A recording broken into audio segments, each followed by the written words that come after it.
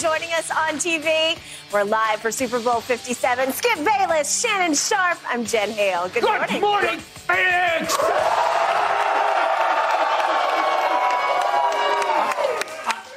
I have an announcement to make. I think the Phoenix Suns just won the NBA championship.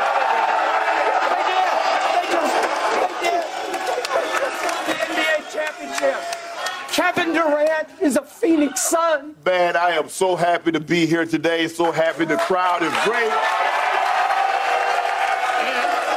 And the best part about everything, there's only one measly, stinky Cowboy fan today. Not true. Not true. I see him everywhere. You're wrong. He's already wrong. There must be 20 Cowboys, 30, 40 Cowboys. Thank you. Thank you for bringing that up. I appreciate it. That's Skip's homeboy right there. That's how he got it. Let's go, Jen. Let's go. We ready. We got fans from all the teams. It is an awesome studio audience. We're so glad you're here. Guys, we have a packed show because we have so much to talk about with the Super Bowl, but man, development's just not stopping in the association. So let's start there. According to reports, KD on his way to join us in the desert. The Nets have agreed to trade KD to the Suns in exchange for Mikal Bridges, Cam Johnson, Jay Crowder, and 4 first-rounders. After the trade, the Suns are now favorites to win the West, only behind the Celtics overall for best odds to win the finals. That, of course, according to Fox Bet Sportsbook. Shannon, do you think the Suns did indeed just win the West? No, they didn't. Guess what? Is Devin Booker playing right now? No, he's injured. Is Kevin Durant playing right now?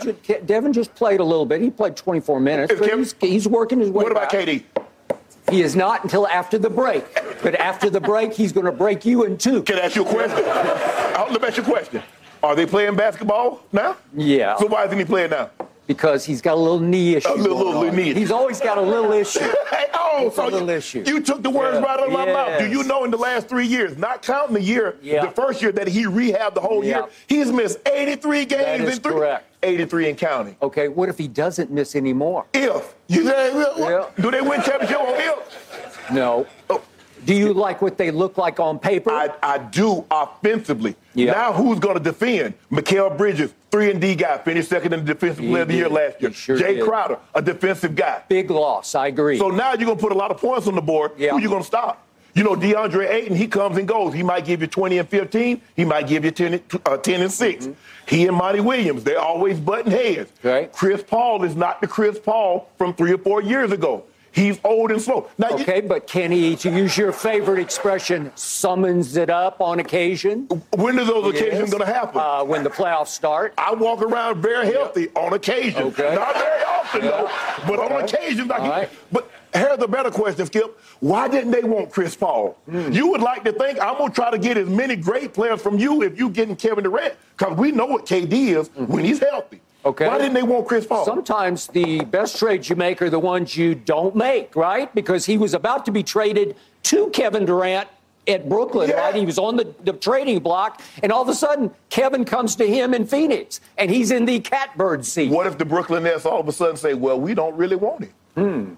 Don't want who? Chris Paul. Okay. Well, again, they didn't. I don't know why they didn't take the deal, and we wouldn't be. Shouldn't I tell you something? Chris Paul, point guard, one of the all-time great point guards. Yeah. They got a young team. They need veteran leadership. They didn't want Chris Paul. That's neither here nor there. But here's the thing, Skip. Yes, I like what they have offensively. We know Devin Booker, he gets nicked during the playoffs. Remember the hamstring. He got a hamstring issue dealing with that now. Kevin Durant, every year, it's always a knee issue. DeAndre Ayton, he has issues with the coach, and he's a low-energy guy. You never like the guy's energy. Now, all of a sudden, you beating the drums like the Phoenix Suns and won the title. What happened? They got the 7-foot monster, the nuclear weapon called Kevin Durant. That nuclear weapon, so when is he going to detonate? He hadn't detonated, but in Golden State. Well, in Brooklyn, he came within a toenail on the line shot of beating the team that was about to beat the Phoenix Suns for the championship. I hope we don't get a pedicure out here neither. So toenails will stay off the line. Because you keep bringing up those toenails and they're growing by the second. It was his little toe that was on the line, or you were in big trouble. Look, The one thing I will say about the Phoenix Suns, Skip, they got an all-time great player who's in the first year of a 4-year deal. So they have him for 3 more years. I got one more thing before I turn it over to you. Hey, Ja, y'all still good in the West? Yeah. Hey, Dylan Brooks, y'all still got the little mini dynasty going on over there? Yep. All of a sudden, Touche. I agree with all of both a points. sudden, the Grizzlies don't look as promising as they once did, Don. Okay. Go ahead, take off. My turn. I woke up in the middle of the night out here, and I glanced at my computer, and I said, what? Yeah. I'm talking about bombshell. True. I'm talking about nuclear. Yeah. I'm talking about Kevin Durant to Phoenix? Mm-hmm. Are you kidding me? Okay, they gave up a good deal to get him. They gave up 3 really nice pieces because Mikal Bridges was, as you point out, he was the runner-up for Defensive Player of the Year. And having a They're going career to high Heisman. this year in points. Okay. Jay Crowder, I've always liked him, especially in big playoff games. He plays big. Yeah. I will give you all of the above. Cam Johnson. And Cam Johnson is a really nice player. Young player, yes. He's a good rotation player, and every time he stepped on the floor, good things started to happen. Correct. But they didn't give away their 3 big pieces because if you put Kevin Durant with Chris Paul, even though he's 37 years of age, he will summons it up on occasion, and the occasion will last through the playoffs. If you put him with a Devin Booker, who to me is just entering his prime right now, I agree. all of a sudden you have nuclear plus nuclear. And all of a sudden I'm looking at DeAndre Ayton, and I'm saying, well, wait a second. He did get his money, so he's happy with his big picture situation. He and Monty have clashed. Yes. But I'm going to bet on Monty Williams to rise and shine like the sun that's rising right now because he's one of the best coaches in this league, and I think he will be the perfect sort of he is the center of their universe. He keeps everything in order to me because they've done nothing but good things under Monty Williams. I agree with that, Skip, Okay. but let me ask you a question. Do you not remember DeAndre Ayton getting benched in a Game 7? And it got ugly. It got ugly. Yeah, I mean, they were exchanging some barbs. For the whole front row could hear some of the And things that were they've going back and clashed forth. several times this year. Okay, but So I'm what makes looking you at think? what he's doing. He is averaging DeAndre Ayton a career-high 18.4 points a game. I'd say that works.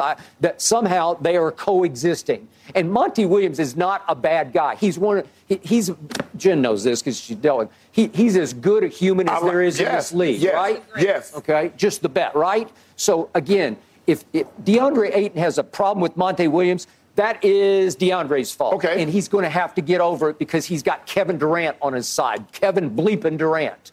All right? So do you believe DeAndre Ayton wants to be there? Because I think he kind of made it clear he didn't.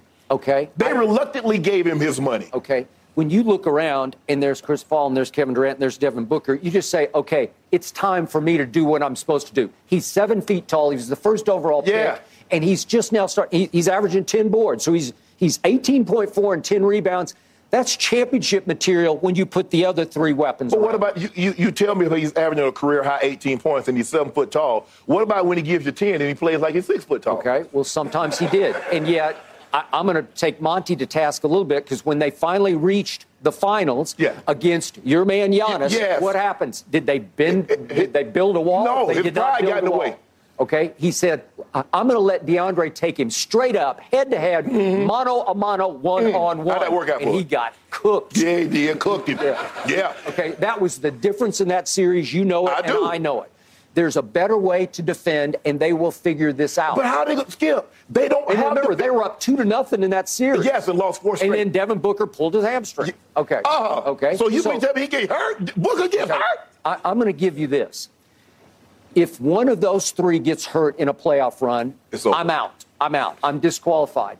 But if somehow they manage to get unscathed through the whole playoff run, something very special is about to happen here because you say there are only 27 games left, but Kevin Durant is the ultimate chemistry player. You can just throw him into Golden State and he'll figure it out because he doesn't really need the ball. No. He's as efficient a big-time scorer as we've ever seen in the history of this league. So if you say, here, can you play with Chris Paul? Is he not as great a quarterback, a field general as you've ever seen, right? But I'm gonna do to you what you do to me with Nikola Jokic. What about the other end? Yeah. You keep telling me about Booker, you keep telling me about KD, and sometimes Chris Paul can sum it up, and DeAndre Ayton is averaging a career high. Yeah. But what about the defensive end? Who's going to guard someone? Okay. they still have Torrey Craig, and I like Torrey Craig a lot, and I think he'll defend it. Torrey Craig, level. Jenny Craig. Okay. Ain't none of them Mikal Bridges or Jay Crowder. Okay. Kevin Durant defends at a high level when he's engaged in the playoffs. He's 7 feet tall, and he is a rim protector. Yes. DeAndre Ayton will defend when he decides to, and maybe he'll. You can't win a title when you tell me guys decide to do something. That's got to be a normal occurrence. Okay. Now, here's the biggest picture. This is what I love about what just happened. You realize the Phoenix Suns now have a brand new owner because the old owner was a bad guy. Yes. And the old owner got kicked out. Yes. Okay, so the new owner is only 43 years of age, and his name is Matt Ishbia. And probably a lot of people, maybe some of the Phoenix Suns fans know who he is, but around the country, not yet. He's about to become a household name. How many times have we talked about Joe Tsai owning the Brooklyn Nets? Because it was always Joe Tsai. How are you going to deal with Kyrie? How are you going to deal with KD? Matt Ishbia just plunged like very few people will ever plunge because he just doubled his luxury tax, just doubled it to add KD. I can't even figure out how they're making the salaries fit under the cap, but apparently it worked. Because they got everybody on max salaries. Okay. He's got 4 max salaries. And I don't know how, but that's Golden State all over again where they figured it out. Right. Matt Ishbia, would you believe, played college basketball for Tom Izzo at Michigan State as a walk-on, as a walk-on. Okay. But he was a very good high school player, and he actually played. He started 1 game for Michigan State, but he's basically just your practice fodder kind of player, 5'10" inch guard. Grew up in suburban Detroit. Father owned a mortgage lending company, which he inherited. So he was handed a big silver spoon, but his basketball IQ, having played in 48 games for Michigan State, I got to tell you, I bet it's about as high as any owner's basketball IQ in this league, outside of that guy in Charlotte, whose basketball IQ doesn't seem to apply to picking players. Exactly. Right? Okay, I give you that. You know who I'm talking about. The greatest player ever, right? Touche, That's a big touche. Yeah. Okay, but Matt Ishbia said, hey, what's the old David Stern line? What he would always tell a new owner? Hey, welcome to the NBA. You're 1 player away from winning a championship. That's what it is. Right. It's 1 player away. And Matt Ishbia at 43 said, wait a second, I just bought the Phoenix Suns, and Brooklyn says I can have Kevin Durant. I'm going to have to give him my whole future. I'm going to have to get, 4 first round picks. So here, I'm going all in. I'm plunging right out of the box because I was on the 2000 Michigan State Spartans. Remember the Flintstones? Remember Mateen Cleaves? Yep. Okay, so Matt Ishbia was sitting on the bench watching this from the inside out saying, oh, that's how you win the national championship, right? Yeah. So he has an IQ for this is what it takes. You got to applaud this man. He just said, I'm all in right here, right now. Hold on, time out. Wait a minute. I was just saying, you was talking, I was thinking about something. What happened to the Clippers winning the title? This man been talking about the Clippers for You told me for 4 months, if Kawhi is healthy and PG and Ty Lue coaching, the Clippers are going to win the title. Okay. Are you out on the Clippers? I can only speak to what I see. What you see? Did Phoenix have Kevin Durant to start the year? No. Well, obviously, again, if this stays healthy, they're better than the Clippers. They're better than your Denver Nuggets with that guy who doesn't play any defense. Oh, but you got a bunch of guys that don't play defense. Okay. That is not true. Kevin Durant plays defense at a high level, and he's got something to prove because the Boston Celtics played a whole lot of defense on him last year, right? And he didn't stop Jason. Remember Jason Tatum? That was his coming out party against Brooklyn. Okay. He is a man on a mission this year. He didn't want to be in Brooklyn. You know what? This is the beauty of this. Kevin Durant signed off on this because he was pushing to go to the Phoenix Suns. Because I think he wanted to play with Chris. Right. I think he wanted to say CP3 because he said this before. I would like to at some point help Chris win a ring. Right. Okay, well, here you go. He followed Kyrie to Brooklyn, and you know and I know it was like an afterthought. Kyrie said, let's go to Brooklyn. And Kevin said, no, I want to be a Knick. Well, let's see if we can win a championship for the Knicks for the first time since 1973. Kyrie says, no, we got 2 Max. We got 2 Max over here. Let's go to the Nets because I grew up loving the Nets. How did that work out? And Kevin's heart was never in it. No. In the playoffs last year, I kept telling you, he's half-hearted. He doesn't even want to be on the floor. You could just see it. Now he wants to be a Phoenix Sun. Yes, and this probably should have happened last summer. Yeah. Because Kevin Durant was never going to be happy with Brooklyn. Once a guy requests a trade, the likelihood, obviously you get situations like Kobe requests a trade and everything works out well. They were able to win titles. But the question that I have for you is that you said he wants to go to Phoenix and help Chris Paul win the title. Is Chris Paul healthy enough Does he have enough gas in the tank? I think he's to help healthy him? enough. Again, you have to pick your spots. What's your thing with LeBron now? You say, well, he's not having that much impact on the one-loss record. Right. He's scoring all those points, and they keep losing games. Right. Because you tell me Tom Brady at 45, he plays to this level, but it doesn't equate to impacting the scoreboard. As you get older, you need more help around you. Hell, as we get older, we need more help to get around. Okay, I got it. So here we are. Chris Paul, can you give him much more help than he just had? No, you can't. Because do you not love Devin Booker when he's I right? love Booker. I love get it. Booker. When Yeah. his hamstrings are Hey, he's a bucket. right? Kevin Durant is a bucket. Yeah. But other guys going to be able to get buckets against them. That's the issue. Okay. Do you like Cam Payne? I love Cam Payne. Can he not spell Chris and let him play 30 minutes instead of 40 minutes? Yes. Right? Yeah. Do you like Landry Shamet as a shooter? I do, because he's got guts, man. You keep telling me about all these shooters. Somebody got to defend. Somebody got to guard the money, Skip. Okay. Who's going to guard the money, which is the basket? Damian Lee's a good player. He'll play both ends. Damian Lee shoots threes. Okay. Bismack Biyombo, once a Michael Jordan pick, right? Bismack Biyombo. Okay, well, Really? he's still there. I Man, this man reaching. He's reaching way up there for Bismack Biyombo. I'm reaching for the sky, because as the sun comes up here in Phoenix, these suns are rising, because all I can tell you is they got Kevin Durant. And they got Devin Booker, and they got DeAndre Ayton, and they got CP3. That's all you need to know. So if they don't win, basketball is a one-player sport. So in the if end. they don't win the title this year, is this a major, major disappointment? I would give them one more year. The window would be open one more time around, but that would be it. So again, this new owner, Matt Ishbia, age 43, said, I'm all in to try to win this year or next year, and then it will be over, because Chris he's going to turn 38 here in a couple of months. So, okay, I got it. So if he don't get it this year, he gonna get a little better at 39, huh? No, he will not. You know it, and I know it. But do you like their chance? Oh, and by the way, I forgot about another player. T.J. Warren, I've been telling you. T.J. Warren, hey, wait a second. You want to talk about a bucket? Yeah. Hey, you want to talk about a guy who can get you 30 on any given night? Have you want been to talk about a watching guy him for that's the injured? Nets? Okay, he got thrown into the deal, I guess, for cap purposes, but he's a Phoenix Sun. He came with Kevin. I know. That should be illegal. Skip. Seriously.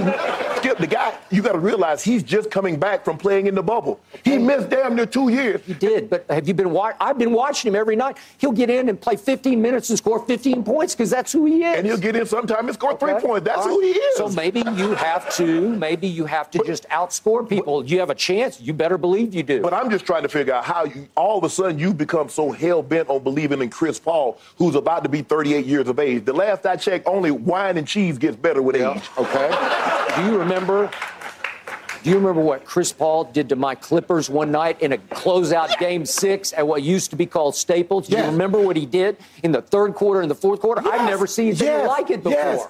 Yes. Yeah, he shot them out of their own building. He shot them right down into the basement. I also remember what he did in games 5, 6. Yeah. I mean, 6 and 7 in the against Mavericks. Against the Mavericks last year. Against the Mavericks last year. Okay, but they got there and they were in position. If Book doesn't pull his hamstring, they're going to win that championship, right? No, Book played well. Remember, Book came back and dropped 40. He pulled his hamstring after Game 2. He pulled his hamstring. He dropped, what was that, Game 5? Yeah, but he was limping all through Game 3, and then all of a sudden the roles reversed, and all of a sudden they lost all their momentum. They couldn't do anything with Giannis. Yeah. That had the most to do with it. Okay, well, I like this team over Giannis' team. Come on, Kevin Durant? Did you not just tell me what Giannis did to DeAndre Ayton? You realize Kevin Durant is having a career year. He's averaging 37 and 5 assists. 37 and 5. I mean, come on. I don't even want to look at Giannis' number. Yeah. They're like 32, 14, and 6. Okay. That career? Okay. And does he have who else is on that team? Chris Middleton, Holiday. Yeah. Okay. All right. I'll give you that. Okay. And I'll give you they're a little better defensive team, but they're not a better offensive team. Yeah, then y'all gonna score. Yeah. But y'all ain't gonna stop anybody. I'm a y'all now. You're the one that hype. I just say what I see. You hype. That's your team. So now you the Phoenix Suns, huh? Well, they got. I never even liked them. I've never even cared for the Phoenix Suns. But you know what I think of Kevin Durant? And he's 34. I'd say he's got 2 years of prime left. I'm talking about big-time prime. I hear the old saying, when you're in Rome, do as the Romans do. So I guess in Phoenix, do as the Phoenicians do. It was you're a Phoenix Suns now. Again, did I pull off this track? I didn't have anything to do with that. I just looked at my computer in the middle of the night and said, The Phoenix Suns just won the championship. Well, Ash sent me a text in the middle of the night. I'm like, this better be good. Yeah. You waking, my phone going, I'm waking up with a text gift. It's like Kevin Durant got traded. Yeah, and you know who I hated it for in the middle of the night? After all the news, which we're about to talk about here, about what the Lakers did to get better. Yeah. It's this and this. And right. This. The main thing was addition by subtraction. They got rid of Russ, okay? And poor LeBron James, now he has to look up in the standings and say, wait a second, Dallas got Kyrie and Phoenix got Kevin Durant? We got and it's D'Lo. like, well, what am I supposed to do? We got D'Angelo Russell. You got D'Angelo Russell? Congratulations. Okay. Yeah. We didn't get the major. We got a nice parting gift, but it'll suffice. Yeah. So let's talk about those Lakers. Indeed. Guys, the Suns in 5th in the Western Conference right now at 29-26. We'll see how much damage they can do on the back third of the season after the All-Star break. All right, coming up here on Undisputed, let's discuss those Lakers. The Lakers also become serious title threats with their trade.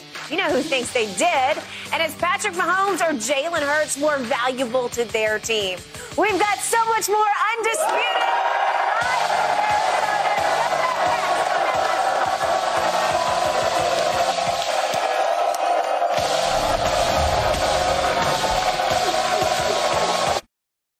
When it comes to travel, we all know that feeling of wanting to escape to our happy place, whether it's hitting the beach, the ski slopes, or just kicking it with your crew in a tropical paradise. And Priceline wants you to get there and be very happy with a happy price, so you never have to miss a trip.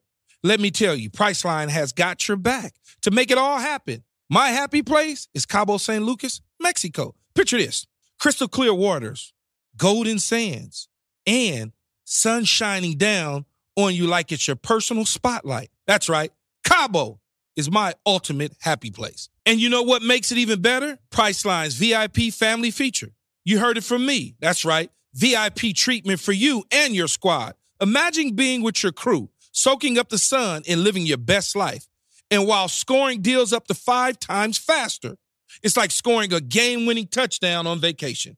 Now, who am I taking with me to Cabo? To that epic trip, that adventure? My boys, my ride or dies, my crew, ones who've been there through thick and thin from the beginning to the end. I'm not taking any kids, no kids, just me and the boys living it up. So what are you waiting for? Download the Priceline app today and save up to 60% off select hotels and go to your favorite happy price with Priceline. Make some memories that'll last a lifetime. Cabo ain't ready for me or us, but we're ready for Cabo. Thanks to Priceline, the real MVP of travel. We got to talk about one more big development in the association.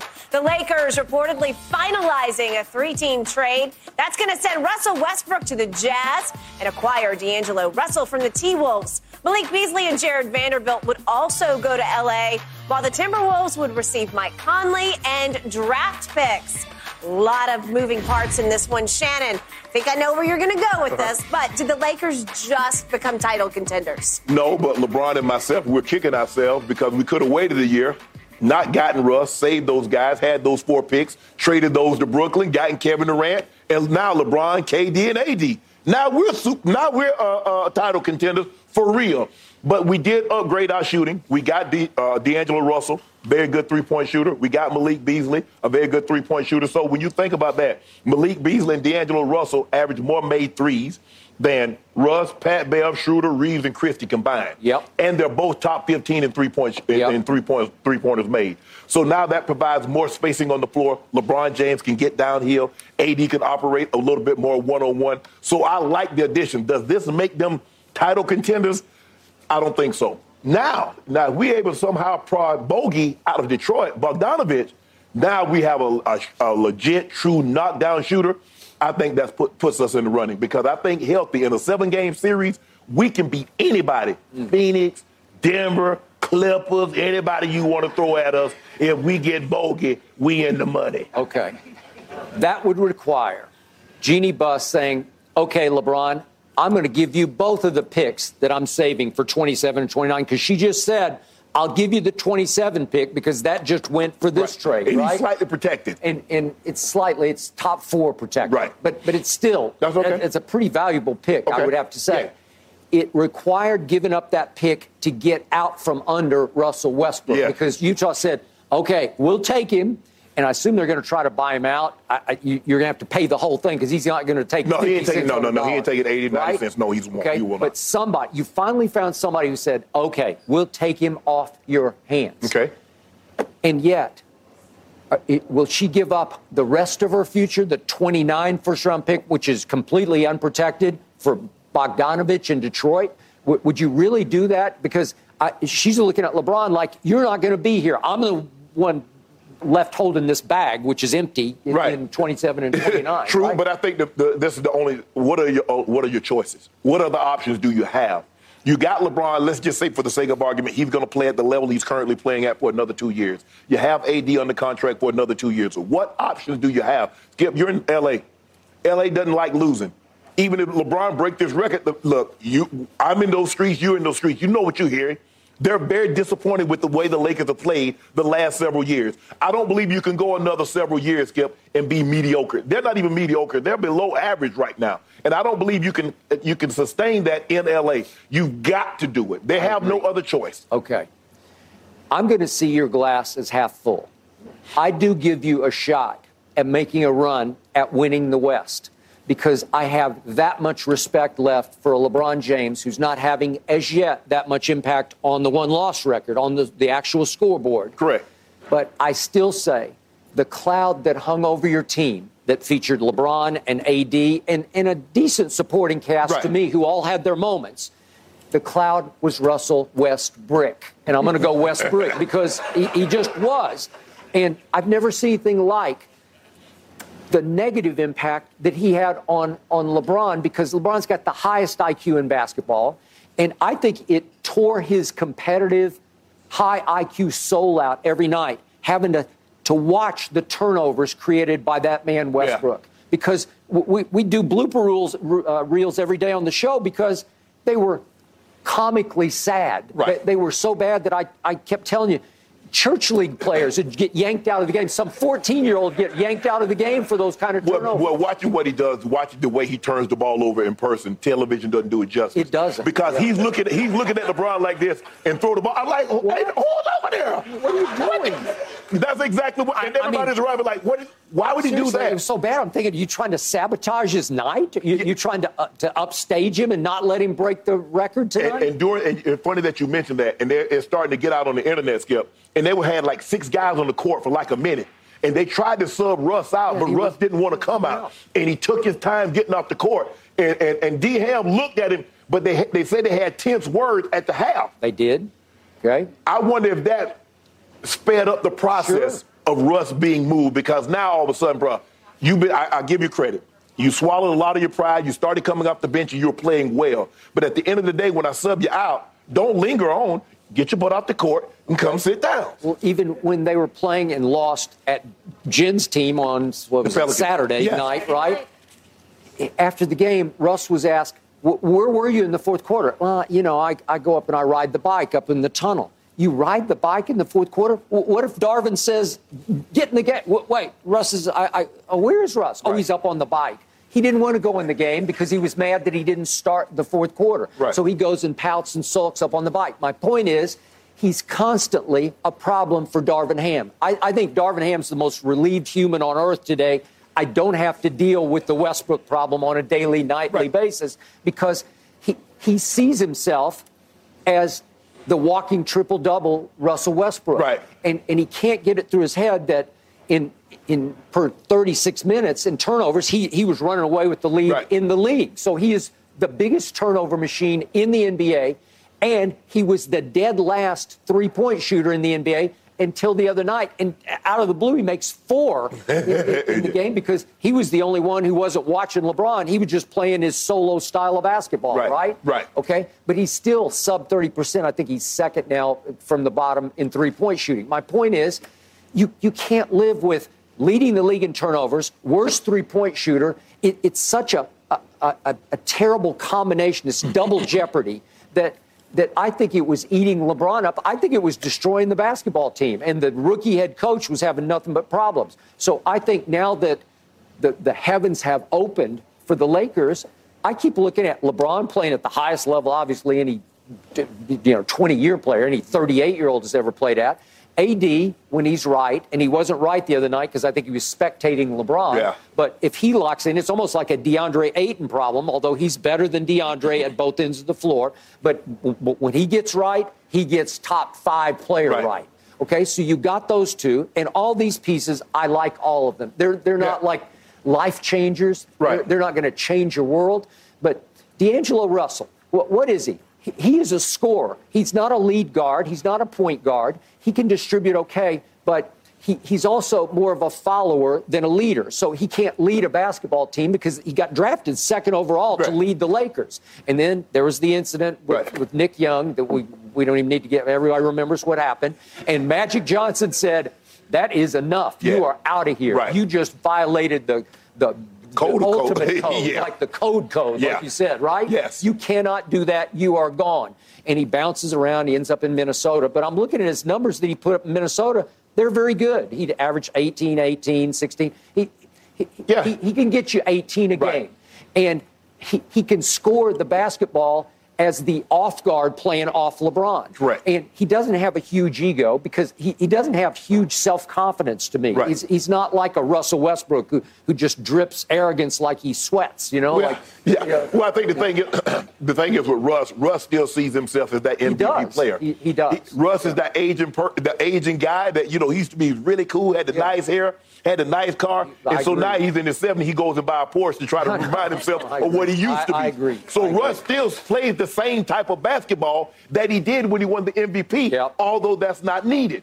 So that's the question. Wherever Russ goes, how does he see himself like, man, I still need to average just triple-double. I still need to give you 30 points, 10 rebounds. Or does he say, but I want to commend Russ because it took a lot for him to come off the bench.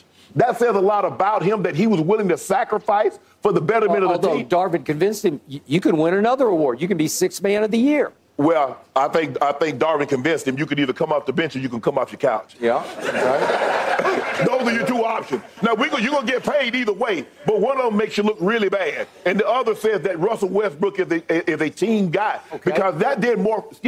Him coming off the bench did more for Russ, and he doesn't know it, than anything that he's ever done because everybody said he was a solo act. It was all about him. Him being able to come off the bench and let everybody know that he was willing to sacrifice him for the team. Okay. And if in a vacuum, I look at the numbers, 18, 6 rebounds, 8 assists coming off the bench. Yeah, I say, give me some of that, right? Yes. I don't want any of it. I don't. I don't want any of it. Well, no, I'm serious. Man, you're talking about give you something, now you don't want none. Okay, because it comes with the Russell Westbrook package. Yeah. And it's a hard package to live with. Yeah. It's hard on your basketball team in general because, to your point, he looks in the mirror and says, it's the MVP. Yeah. I'm the MVP. Yeah. Don't you guys, you understand? I'm the MVP. Skip, look, the numbers are going to be there, but you just know they're going to come with some. Like, Russ, how do you miss 2 layups a game where you shoot the ball clear over the rim? How do you turn the ball? How do you look directly at the man that you want to throw the ball to and throw it completely out of bounds? I don't know. But you have to accept that that's who he is. We both agreed last year. This is the worst pair of hands on a point guard you've ever seen, ever. Yeah. He can't hold on to the basketball. Right. And yet, 4 out of 5 years, he averaged triple-doubles because he just played harder, especially on the offensive end, than anybody else did. But something has to, Skip. Think about it. He signed that 5-year deal in OKC in 2017. Yep. This is his 5th team in 5 years. It is. 5 and 5. That has to tell you something. If I don't care whatever you do, if you have 5 jobs in 5 years, there's something going on with you. Ain't nobody. Man, you know what? I had to leave that place. They get on my nerves. Okay. That wasn't for me. Agreed. Which is why there's no way Utah wants him to play basketball in Utah. I think they want to wipe the salary off their books. They will buy him out, I assume. And if he does get bought out, do you think there's any contender who will jump on signing Russell Westbrook? What about the Clippers? Are you kidding? The Clippers. They don't need anything. They need something, but they don't need that. Okay? I think no contender wants him. And then the ultimate question is, If no contender wants him now through the offseason, does anybody want to sign Russell Westbrook going forward? I have my doubts about that. But here's the thing, though. Yeah, I'll sign him, but what am I have to pay to get him? I don't have to give him $41 million. I give him a couple of $1 million. Yes, like whatever the veteran minimum is. Seriously. Yeah. Okay. I just don't know. Orlando, can he come in and teach the young guys something? Well, can he teach? I don't think he wants to teach anybody anything. He wants to just make triple doubles, right? Well, he don't own a team, so he just can't go. He can't play for his own team. All right. I think somebody give him an opportunity, Skip. Like I said, I was impressed that he was able to swallow his pride and show that he is a team-first guy. Because prior to that, I thought he was all about himself. It takes a very special person to be an MVP, to be an all-star, to be an all-NBA player, and says, you know what? The best thing for me on this team is to come off the bench. Well, and he to your point, though, I think he had no other choice. Yeah, I totally agree. All right. So you also add Malik Beasley. And I don't know how much people follow Malik Beasley, but he is one of the best three-point shooters in this league. If you look at the last 2 years, he has made the third most threes in the whole league. Really? Yeah. That's what we got? The whole league behind. I mean, to change my assessment. Yeah, okay. Yeah. Behind. But here, I'll tell you what. Steph and Buddy Hield at the top. Okay, so it goes Steph, Buddy Hield, and then Malik Beasley is third on that list over the last 2 seasons. Okay? And you go look at him in Minnesota. He made 44% 2 years ago, then 39%. He's a 40%er this Watch year. when he get with LeBron what he does. I remember Joe Harris. You remember Joe Harris was in Cleveland? Do I? He played with LeBron. He couldn't throw. He shot like me. Yeah. He lead LeBron. He win the three-point contest. He did. Look at Mike Muscala. When they signed him for the Lakers, they had him on the Lakers. He making 27%. You see him Tuesday night, he couldn't miss. I don't know what it is. Maybe the basket gets a little smaller when a guy plays with LeBron, but they can't put it in it. Okay, but Malik Beasley was the 19th overall pick, so he has some self-confidence level like I was a first-round pick. I think he'll be able to stand up to the heat of playing alongside LeBron, catching and shooting three-point shots. Well, if I'm Scottie Pippen Jr., I want to trade. Okay. Malik Beasley coming on my team, I got to go. Okay. I will fight it. Because? You know why. You're going off the court. Okay. Yeah. I thought you meant for a spot in the rotation. Yeah, off the court, on the court, whatever the court is. Okay, I got or we'll go to a court, but I got to go. I want a divorce. Fair enough. By the way, Scottie Pippen Jr. can play, and I'm surprised he hasn't gotten any minutes. The problem is they got too many Scottie Pippen Jr.'s on that roster because it's Schroeder and it's... I can't play. I just can't play for the Lakers no more. Okay, all right. Well, that could be an issue. Could be an issue. All right, we'll see how that goes. Maybe he... What you mean how it go? Well, how it sorts out. Man, you think I'm looking at this man, he walking in. I wish I might play one minute with him. Okay. Well, obviously he hasn't been in. I haven't seen him play basketball in 2 months now.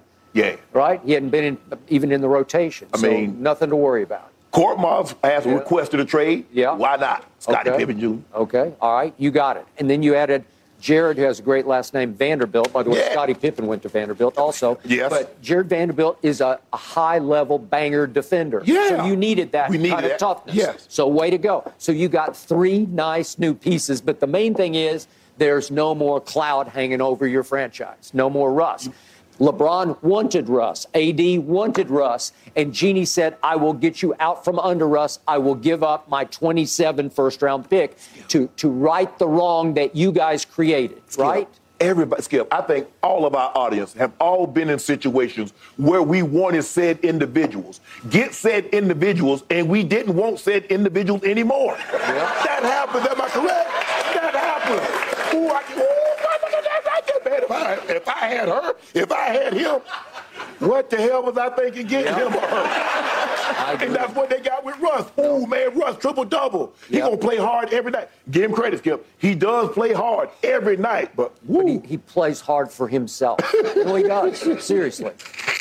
Be careful what you ask for, gentlemen. Be careful. Moral Be of the very story. careful. And, the interesting thing about the West, it's so tightly bunched. Anybody could really go on a run here in the last third of the season and find themselves in nice playoff position. My Pelicans.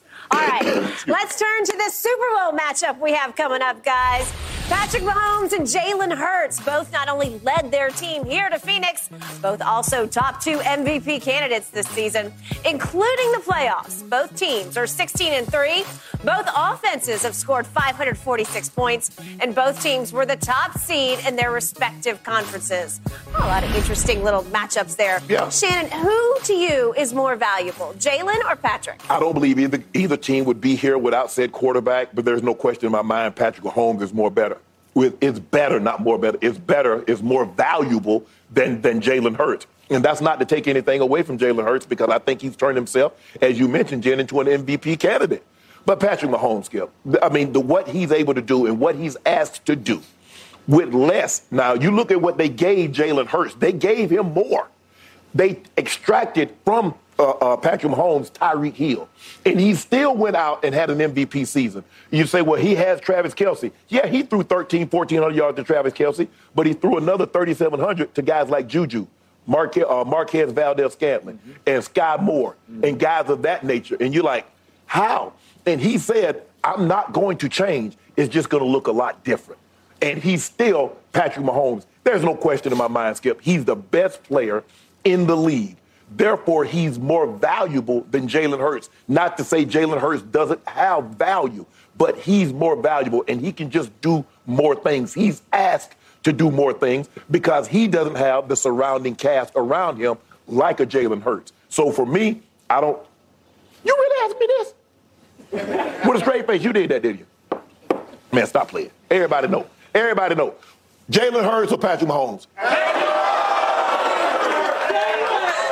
There it is. I think I'm hearing a whole lot of Jalen Hurts. No, even the guy with the Eagles jersey don't say Patrick Mahomes. I heard it. It is now my turn. Okay. I hear all you say about Patrick Mahomes. If you want globetrotter highlights, if you want between the legs, behind the back, no look, left-handed, all those things, if you want inhuman highlights, I give you Patrick Mahomes. If you want bodacious stats, if you want Star Wars stats, I give you Patrick Mahomes.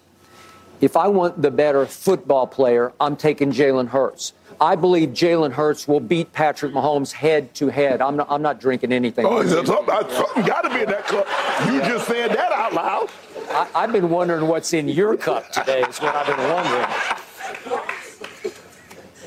I first guessed Jalen Hurts. You did? I told you, or I told Twitter, the day he was drafted, the moment he was drafted, Philly just changed his life.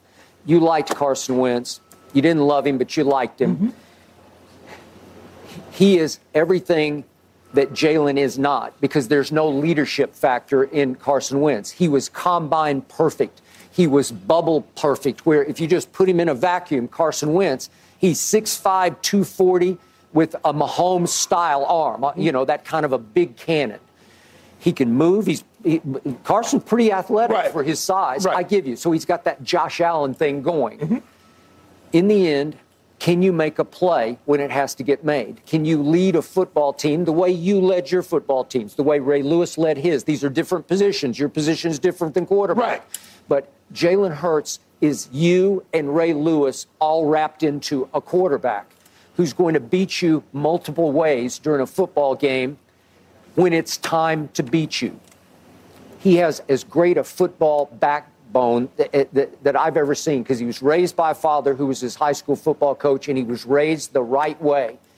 He's tough, he's physical, and under fire, he is at his very best. That team will run through locker room brick walls for him because he immediately took over and changed the culture in Philadelphia because he led them in the weight room. He leads them on the practice field. He leads them on the sideline. He leads them in the locker room. He leads them in the huddle. And when it's time to make a play, he'll make it with his arm or his legs. And you conceded, man, you want to talk about improved. He should win most improved player because he went from, you had great doubts about. He should be the comeback player of the year. Huh? Yeah, right. Whatever that thing is, you had big doubts about his ability to win from the pocket, throwing the football. Yes. And this past offseason, he came out to L.A., saw my friend Tom House, taught Brady, taught Breeze, taught all the best ones.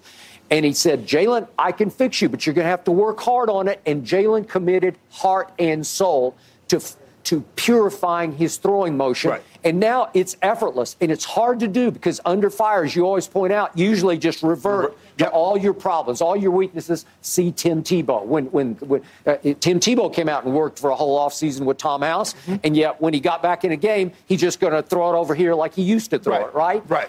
Jalen Hurts threw pure footballs. And again, you made a great – they went and got him, AJ, who's not only – a very good receiver. I'm not saying he's all-time great, but he's very good. Yeah. But he's also one of Jalen's closest friends, if not his best friend. Correct. Well, that helps because you already have a wavelength to that receiver. And the other receiver just won the Heisman Trophy, and he's pretty great. Pretty good, yeah. You know? And so you've got a 1-2. You don't have Kelsey, but Dallas Goedert's he's a middle of the pack. He's more than serviceable. Yeah, he's serviceable. Okay, more than. Yeah, I don't even want to call him. He's pretty good. Yeah. Okay? Yeah. I give you that. But that rushing attack, you got two backs who are pretty good, but they're not Pro Bowl caliber. I know Miles made the Pro Bowl, but these are not all-time great backs. But if you put Jalen in there with a little magician, a little sleight of hand handling the football, all of a sudden you got the number one rushing attack in pro football because it's driven by Jalen. But Skip, if you just look at Mahomes' body of work, you look at the game-winning drives in the regular season and postseason. How many game-winning drives has Patrick Mahomes put together? Not fourth quarter, OT, the game that he had last year against Buffalo, both of the games this year against the Chargers. We've seen it over and over again that it doesn't matter how many points. And you go into the game knowing teams go for it on fourth down more against the Chiefs than any other team. You know why? Because that guy that's on the sideline, that 1-5, you know what you're up against. And so you know kicking field goals is not going to beat them.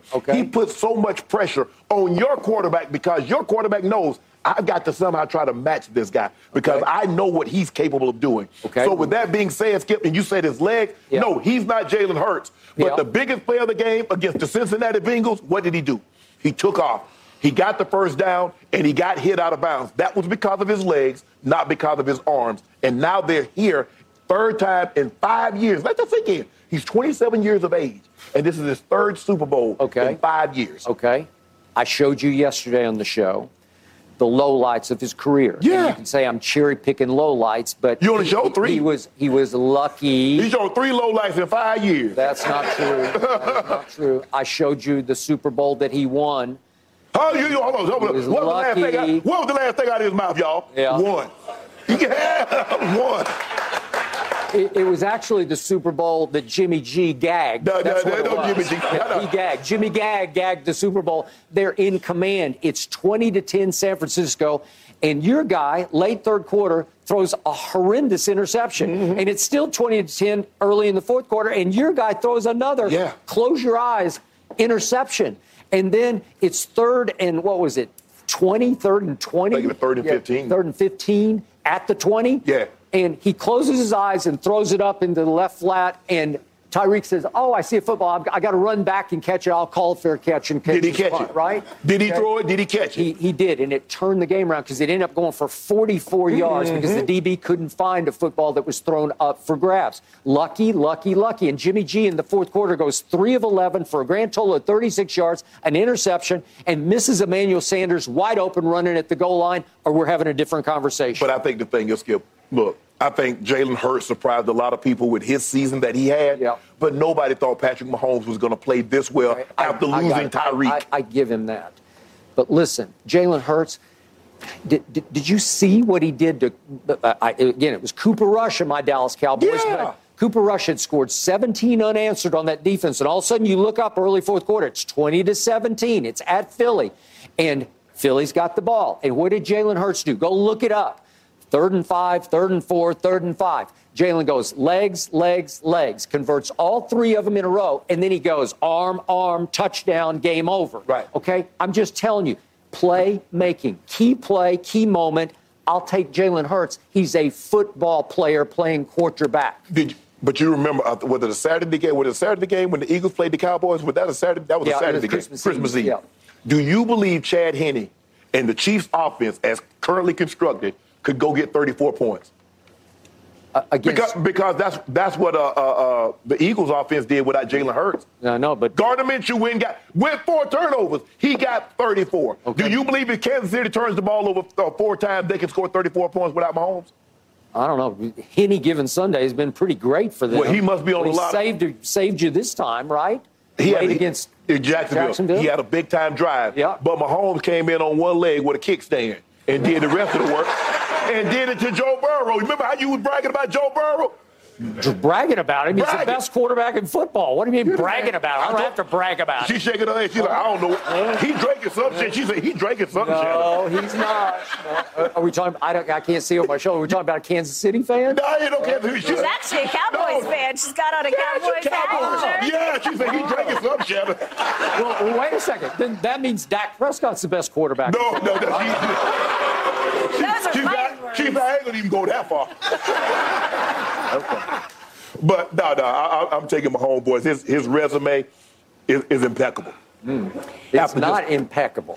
After 5 years? Yeah, after what he did against Joe Burrow in the AFC Championship game a year ago. No, Skip. They won the toss in overtime, and he nearly throws a pick six and then throws an interception? I was 53 a year ago. Okay. What I got to do with right now? Did you see what he did 2 weeks ago to Joe Burrow? Wait, Joe Burrow is now 3-1 against Patrick Mahomes? And what happened? When it mattered, like you say, when he shoved all the chips, he shoved all the chips to the middle of the table. Okay, and? Pat Mahomes raked them back in. Hey. That was Pat Mahomes. Did he rake all the chips? Did not. They got raked back in by Joe Burrow's tight end who dropped the ball in the end zone and by the best receiver in football, Jamar Chase, who let a throw hit him right in the face mask. What about those interceptions that Joe Burrow threw? Yeah. He threw one bad one. No, he threw 2 bad ones. Yeah. 2. Yeah, Patrick Mahomes lost 2 games this year with game-ending interceptions. Are you sure, Shannon? I don't know. Are you sure? I don't know how Patrick Mahomes lost 2 games and end up in the Super Bowl. How is that possible? You know what? If Jalen Hurts had stayed healthy all year, they could have gone undefeated. Stop it. Seriously. Hold on. Do you remember the one game they lost? Was that Monday night? Was that Jalen's fault? You came in the next day and said it wasn't Jalen's fault. But he played, so they lost. Okay, so but he did everything in his power to win that game, right? But it within his power. But they had a chance to win every game with Jalen Hurts. And Mahomes didn't? Yeah. He had a chance to win every game. Well, he lost to the Indianapolis Colts. I mean, way to go. Congratulations. That was to fool you, so you jump off the bandwagon. That's what that was. A little trickery. Yep, got it. We will see who triumphs on Sunday, and that'll go a long way for either one of these young quarterbacks' legacy. All right, guys, we've got some special guests this morning. Coming up, help us welcome in Chargers running back Austin Ekeler.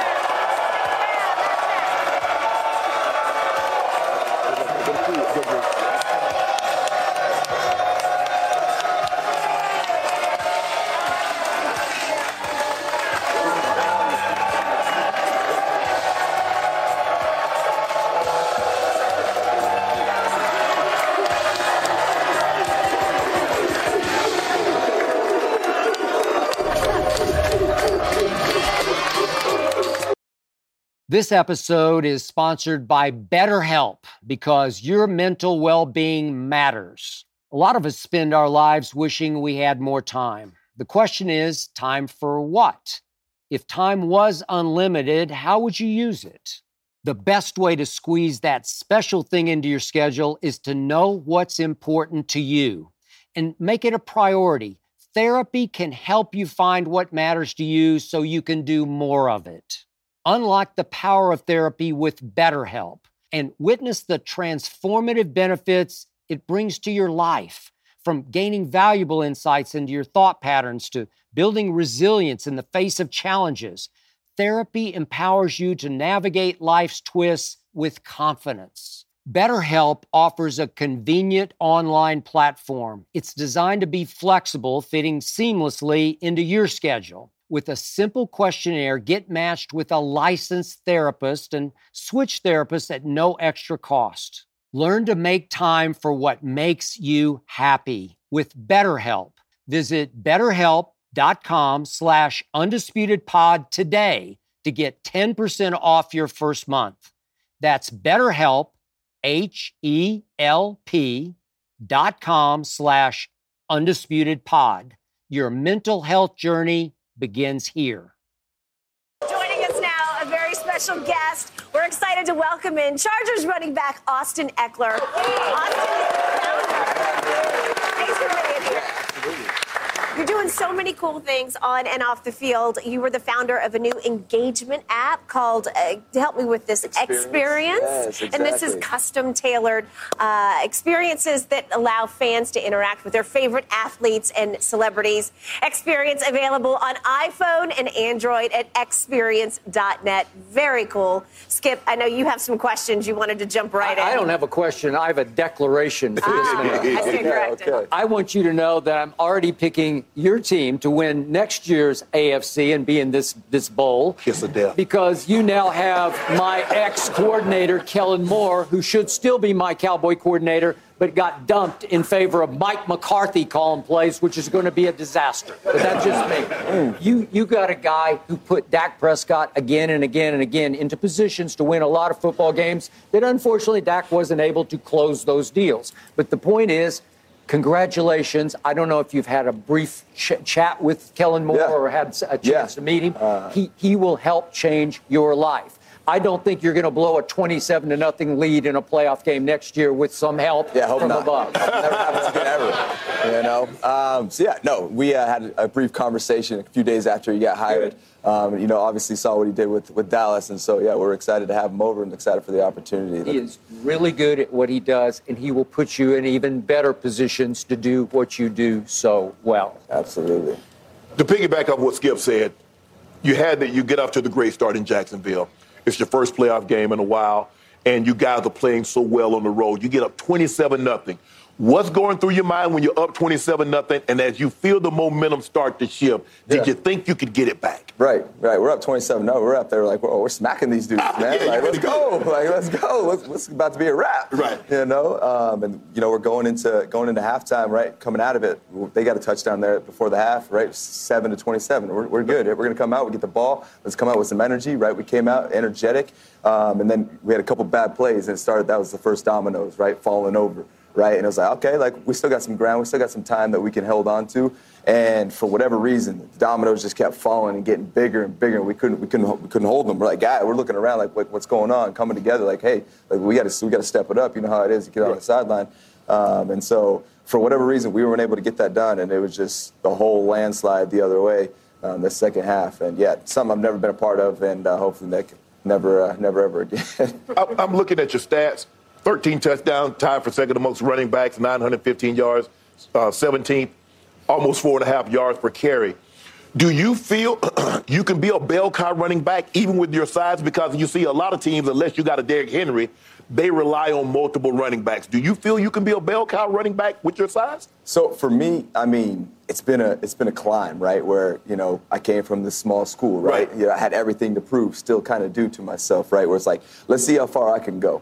I don't know how far I can go. I wasn't even supposed to be here compared to the odds, right? I wasn't undrafted, all that. And so for me, it's like, let's continue to prove myself. Let's continue to build on my role. And I feel like I've been doing that. And at this point, I think I have 311 touches last year, right? So I feel like I was in that type of bell cow running back role. It wasn't always handing me the ball, right? But they're throwing it to me, right? I had 107 catches, which was crazy. Never, pictured that happening. And so, I absolutely feel like I'm in a spot where I can carry that load. Let me ask you one more thing. Yes, sir. I'm looking at your guys, yourself and Keenan Allen and Mike Williams, Gerald Everett, your quarterback.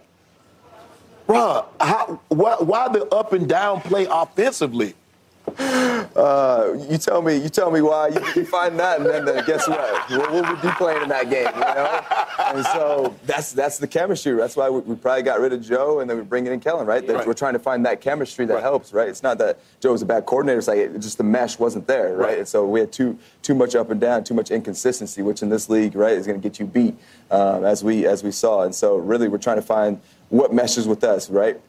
As far as our style of offense, who we have, and there's the switch up, and expectations sometimes are missed, right? People are playing better, playing worse, and so it's the shuffle. It's the shuffle every single year, but we got to find something that's consistent for us because we know who we have in our division. So every time I turn on a Charger game, you just pop off my screen because I don't see any human running with the football who runs any harder with the football or run after catch than you do. So as you point out, undrafted, you grew up in Colorado, right? You went to Western Colorado. Correct. Did you watch him play when he was at Denver I didn't watch the NFL until like my junior year of college. Really? Really? Okay. Yeah. So you come from like literally nowhere. Yes. And nobody gives you much of a shot. And all of a sudden, you turn yourself into one of the best backs in football by simply playing harder than anybody else plays. That's how I see it. What burns inside to make you do that? Again, Shannon was a 7th-round pick, but this is even off the charts coming from nowhere like you did. And what I love is the same thing that burns inside me today is the same thing that was back when I was a rookie, when I had everything to prove. I was 6th string coming in, undrafted, right? I was the only rookie that year. And for me, it was like, this is an opportunity not only to set myself up, but to change my lifestyle for my family, for my future, for everything. And the direction that I was going wasn't necessarily that. It was going to be the longer route as far as where I was going with my education. And so I was like, this is something that is once in a lifetime. And I'm going to treat it like that. And so what I did, I dropped out of my last semester of college, and I'm like, I'm going all in. I'm putting everything into this, everything. I went to train. I just went and focused solely on football. Got to camp, solely focused on just making the team, making an impact in any type of way it could, which for me was scout team, special teams at the time. There's not many, six strings getting reps out there, so you know how it is, right? And so for me, it was on special teams. And then, that same mentality has stuck with me the entire way, just trying to build and trying to actually just make some type of impact in my role that I have. And I've been able to build it up to what you see today, and it still burns within me. Every single year I have the rookies come in, I'm like, try to take my spot. Like, you need to try to take my spot because you're not going to get my spot. Like, you're not going to try harder than me because I'm going to be out here because I know where I've come from and I know what I've had to do to get to here, right? And so I need them to have that fire too because it helps me push me.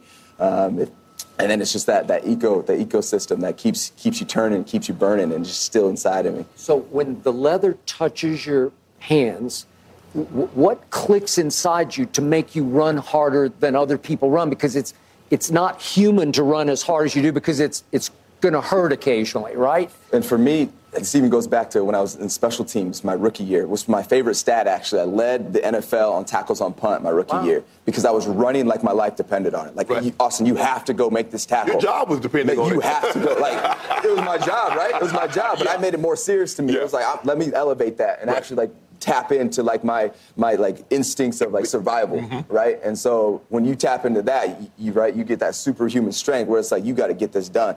And so tapping into that, and it's like, give me the ball, and I got to make something happen. Like, everyone depends on me, right? It's not just me. It's the organization. It's the fans, the fantasy, the fans in the stands, right? My family, all of that is depending on me doing something with this ball. And yet, and one last thing.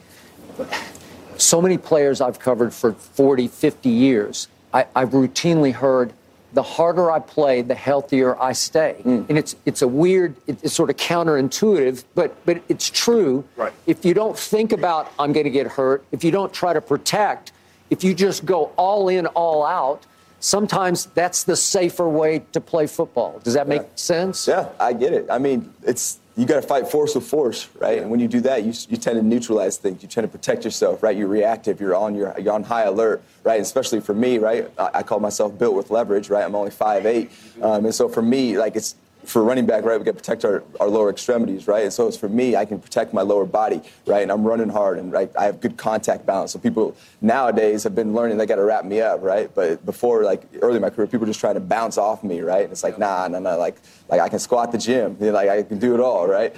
And so for me, playing with that high instinct, playing with force, right? You got to be the hammer, right? And I mean, as a running back, that's exactly how we're trained. When I look at your team, early on this year when I made my predictions, early on I thought you guys could win the Super Bowl. I had you guys going to the Super Bowl. How much did injuries play a part in derailing your season? You look at Keenan Allen missed a big portion, Mike Williams, Bosa, J.C. Jackson, your prize free agent, Rashawn Slater, your all-world left tackle, he missed a lot of time.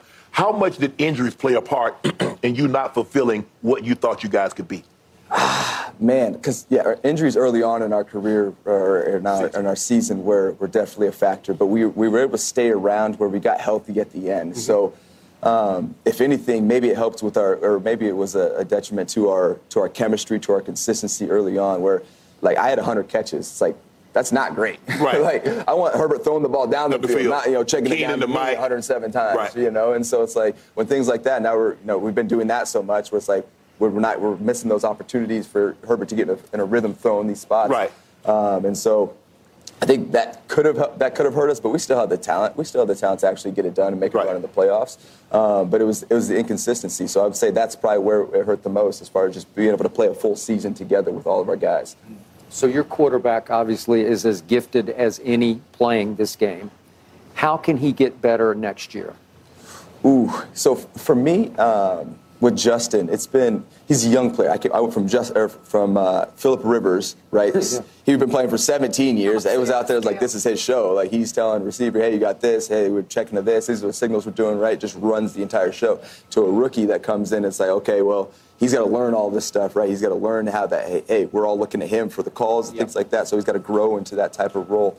And so he's been growing. Like I've been seeing him start to take control, start to get more comfortability and actually leading the offense as far as vocally, as far as taking control out of practice. And so really this is going into, I think, year 4 for him. And so that's where I think he needs to grow the most, as far as just, hey, we're looking to you. Like, you got to run us out here, like, because you might be younger than us, which he is, but it's like you're still the one hiking the ball, calling the plays in the right spot, and so that's where I think he is growing. But that's what takes time and experience to really get to that level. Because seriously, when you're up 27-0 at Jacksonville, just because of the position he plays, he has to say, "I got you, I got this. I'm going to make the plays that will make this finish with us in charge," because you can only do so much. Mike Williams can do only so much. Keenan can only do so much. That young quarterback has to say, I got this. And he wasn't quite ready to have it for 4 quarters. And so, hey, that's what experience does for you. You know, it teaches you about yourself, right? And so then you got to grow from that. So I know he's looking forward to doing that, and we are with him. Hey, to conclude, I just want to say I appreciate what you stand for and the way you play football. I appreciate that. Thank you. Thank you. Thanks for stopping by, bro. Appreciate it. Thank you, guys. Ladies and gentlemen.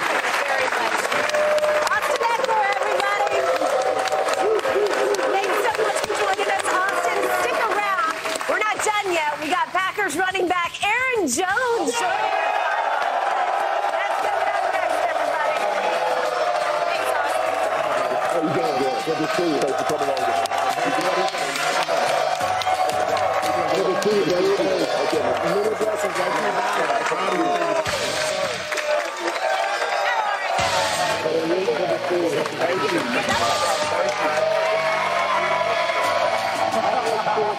Over here. Okay, man.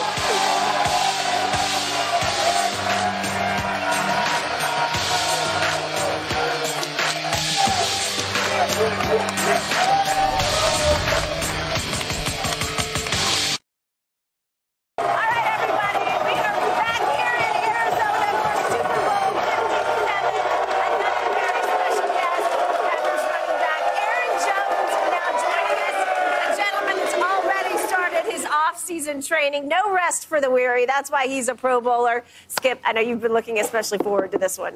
Well, I'm not sure about that. This man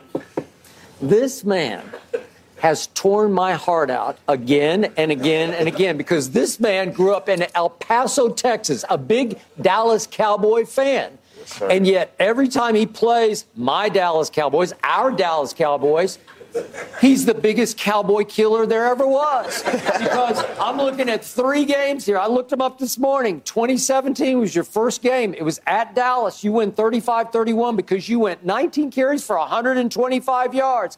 And then here you came again back in 2019. I look up and you guys are up 31-3 because you went 19 for 107 yards, but you caught 7 balls for 75 more yards. And then this year at Lambeau on the frozen tundra. It wasn't frozen that day, but you set it on fire because you went 24 carries for 138 yards. When I thought we could stop the run, they said, we're going to play Micah at linebacker. Remember that? We'll play Micah at linebacker all day. Instead, only 7 times did he put his hand in the proverbial dirt, and you still ran wild on Micah Parsons.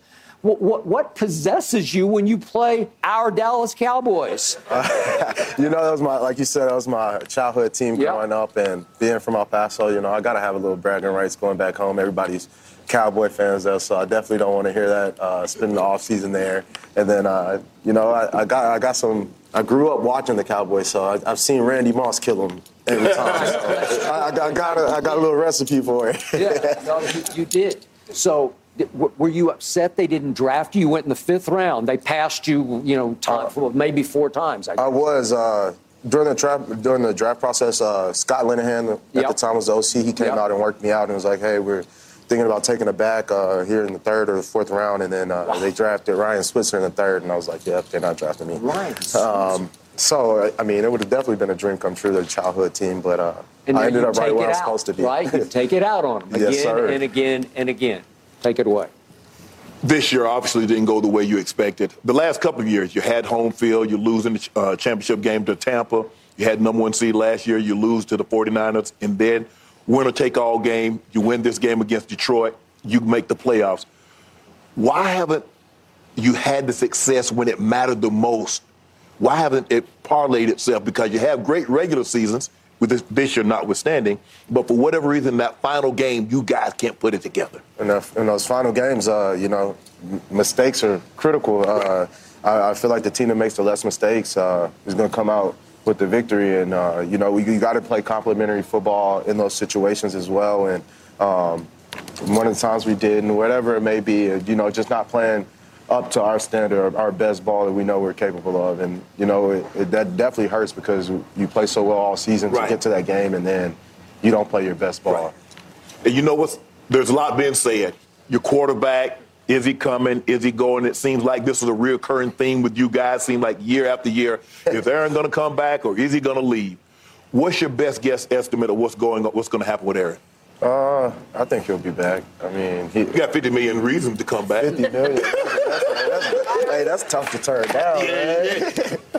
And then, I think he wants to go out on his own. Like, if he's retired, I think he wants to go out on his own. Right. So I definitely see him coming back and playing, and I hope it definitely is in Green Bay. He's a great leader for us, and, a guy like that, he brings a lot of people along. So I got to know, have you tried ayahuasca? No, I have not. No? No, I have not. Well, it seemed to work for Aaron because I think he won back-to-back MVPs off it. So have you tried some sort of darkness therapy or whatever it is? No, sir, I haven't. Okay. I pray. I find God. That's my light. So I've often said that you're the more valuable Aaron in Green Bay because you're more dependable and trustable for the most part. But seriously, does Aaron ever get on your nerves at all? Ever? No, never. No. Really, thank you. I owe Aaron a huge thank you because if it wasn't for him, I don't know how my career would have turned out. My first 2 years, I wasn't really playing. I played here, I was starting and wouldn't play. And A-Rod he literally stopped the game, turned to the sideline, called timeout, told Mike McCarthy, I want 33 in the game. I want 33. And he is your biggest fan. And so that, coming in, when he first told me that I'm your biggest fan, like, I hadn't played a snap on offense, so that did so much for my confidence, hearing that from a future Hall of Famer. And I'm like, man, you believe in me this much. And then when I did get the opportunity, I did what I could with it, did the most, and made him look right, made him look good. And you keep digging at it, you keep working, and he sees that, and he puts his arm around you. He loves on guys like that who want to get better, who want to be great. So what's it been like playing with him? Because as Shannon said, he is a transcendent thrower of the football, off platform, on platform, sideways. He creates angles that we've never seen before. So what's that like being in that force field with him? It's fun, honestly. He makes it easy for you. He's thrown some balls and somehow caught them. Like, I just literally turn and put my hands like this, and it like literally drops in. And people are like, oh, great catch. And I'm, yeah, great catch. Even better ball. Even better ball. All I had to do was put my hands up, hit me right in between the 33. So he helps you, Like, I remember coming in, pass protection. He's like, hey, the blitz is coming from over here. I'm like, how do you know that? Like, they haven't even started rotating or anything like that. And so he helped slow the game down for me when I was first coming in, and now it's slowed down for me. And I see the same things that he's seeing. And just getting with him, he coaches me up. He tells me what he's seeing, different things like that. So, like I said, he's a true leader, and he definitely had a huge impact on my development. I know the season didn't go the way you expected the last couple of years, but do you have the pieces? Is everything that you need in Green Bay for you to get to and be in a game of this magnitude? I definitely think so. I mean, we started off slow this year, and then we picked it up, and like you said, we got to that last game where we had to win and we didn't. But I think in that little run, we showed, hey, we got the pieces we need, and I think we woke some people up across the league, and like we played Philly, we lost by a touchdown, so we were never really getting blown out in any of these games. We were just in every game, but it comes down to execution and those little things, and we picked it up at the end, but you got to start faster. And that's what you guys normally do when you have a transcendent thrower, you have a historically great quarterback. It's always those plays that he normally makes in the end that normally wins you the game. And these were the games that you guys normally win that you started losing this year. How disappointing was that? Because you're like, damn, we're just so close. It's very disappointing. You know, like you said, the past 3 years, I say it wasn't a huge difference. The difference was we'd be in one-score games, and we would just come out on the other side of it. And that's how good the league is, you know. It's going to be close games. Most games come down to the last possession, and it's execution. And like I said, we just didn't execute in crunch time, and I think we'll be better for it. It's those small things, and you learn from them. So just by coincidence, you followed out here Austin Ekeler. And it hit me last night. You two remind me a lot of each other because you're coming out of the same mold. You're a little undersized. You're a fifth rounder. He's undrafted. But there's something that burns inside of both of you that lifted you up in the league. Again, Shannon was a seventh-round pick. He did have a big brother who played at a very high level.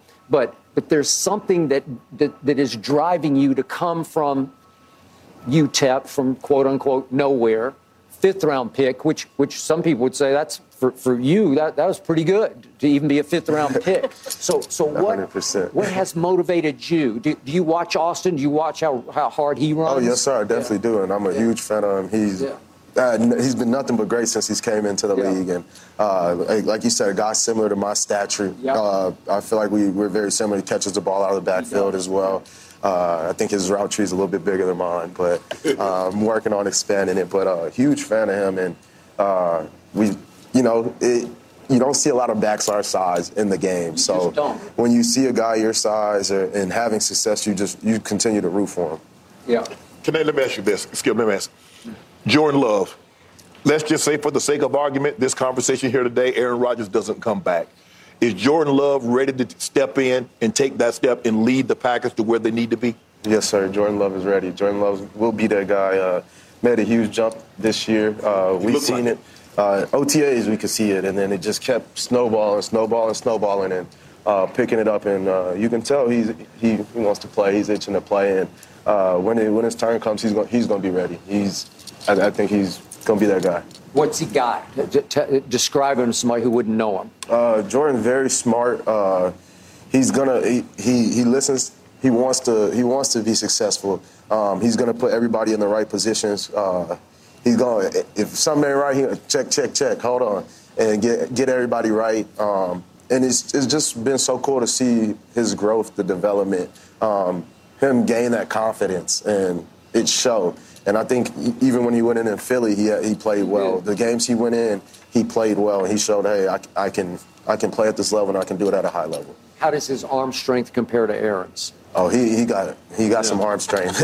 I say it's right up there. I don't know if you could top me right. He's like one of the best to do it, but it's right up there. And some of the balls that we see him throw in practice, like, oh, like. Yeah, you definitely getting that confidence. You can definitely see you're letting loose and just going out there and playing. And his escapability would be what to you? He can move. He can move. He's definitely athletic. People, you don't see him run as much, but when something breaks down or he has to, he can go get it. And I think that's one thing that people kind of sleep on or will sleep on that'll help him in his game. So it sounds like you think you're going to be just fine if that's what happens. Yes, sir. I mean, I feel like we'll be just fine. I got a lot of trust in Jordan. Been working with him, OTAs past 3 years, and so I get another one coming up this year to work with him and just continue to help him grow, and we grow together. Aaron Jordan, does the uncertainty leave the team at all in disarray? Is it a distraction? No, I wouldn't say it's a distraction. We've been dealing with it for 3 years, You're used to it. It's, he 3 years. So, I mean, I just kind of sit back, control what I can control, worry about myself, get the offseason started and just hit it hard. And hopefully he's back. If he's not, I still control what I can control. And we've got to lead a group of guys out there, whether he's there or not. But you're coming back, right? I'll be there. He's already started his off-season training. He's hitting it hard. Awesome. Thank you so much for being with us, Aaron, and best of luck with everything in the off-season. Huge fan of the show.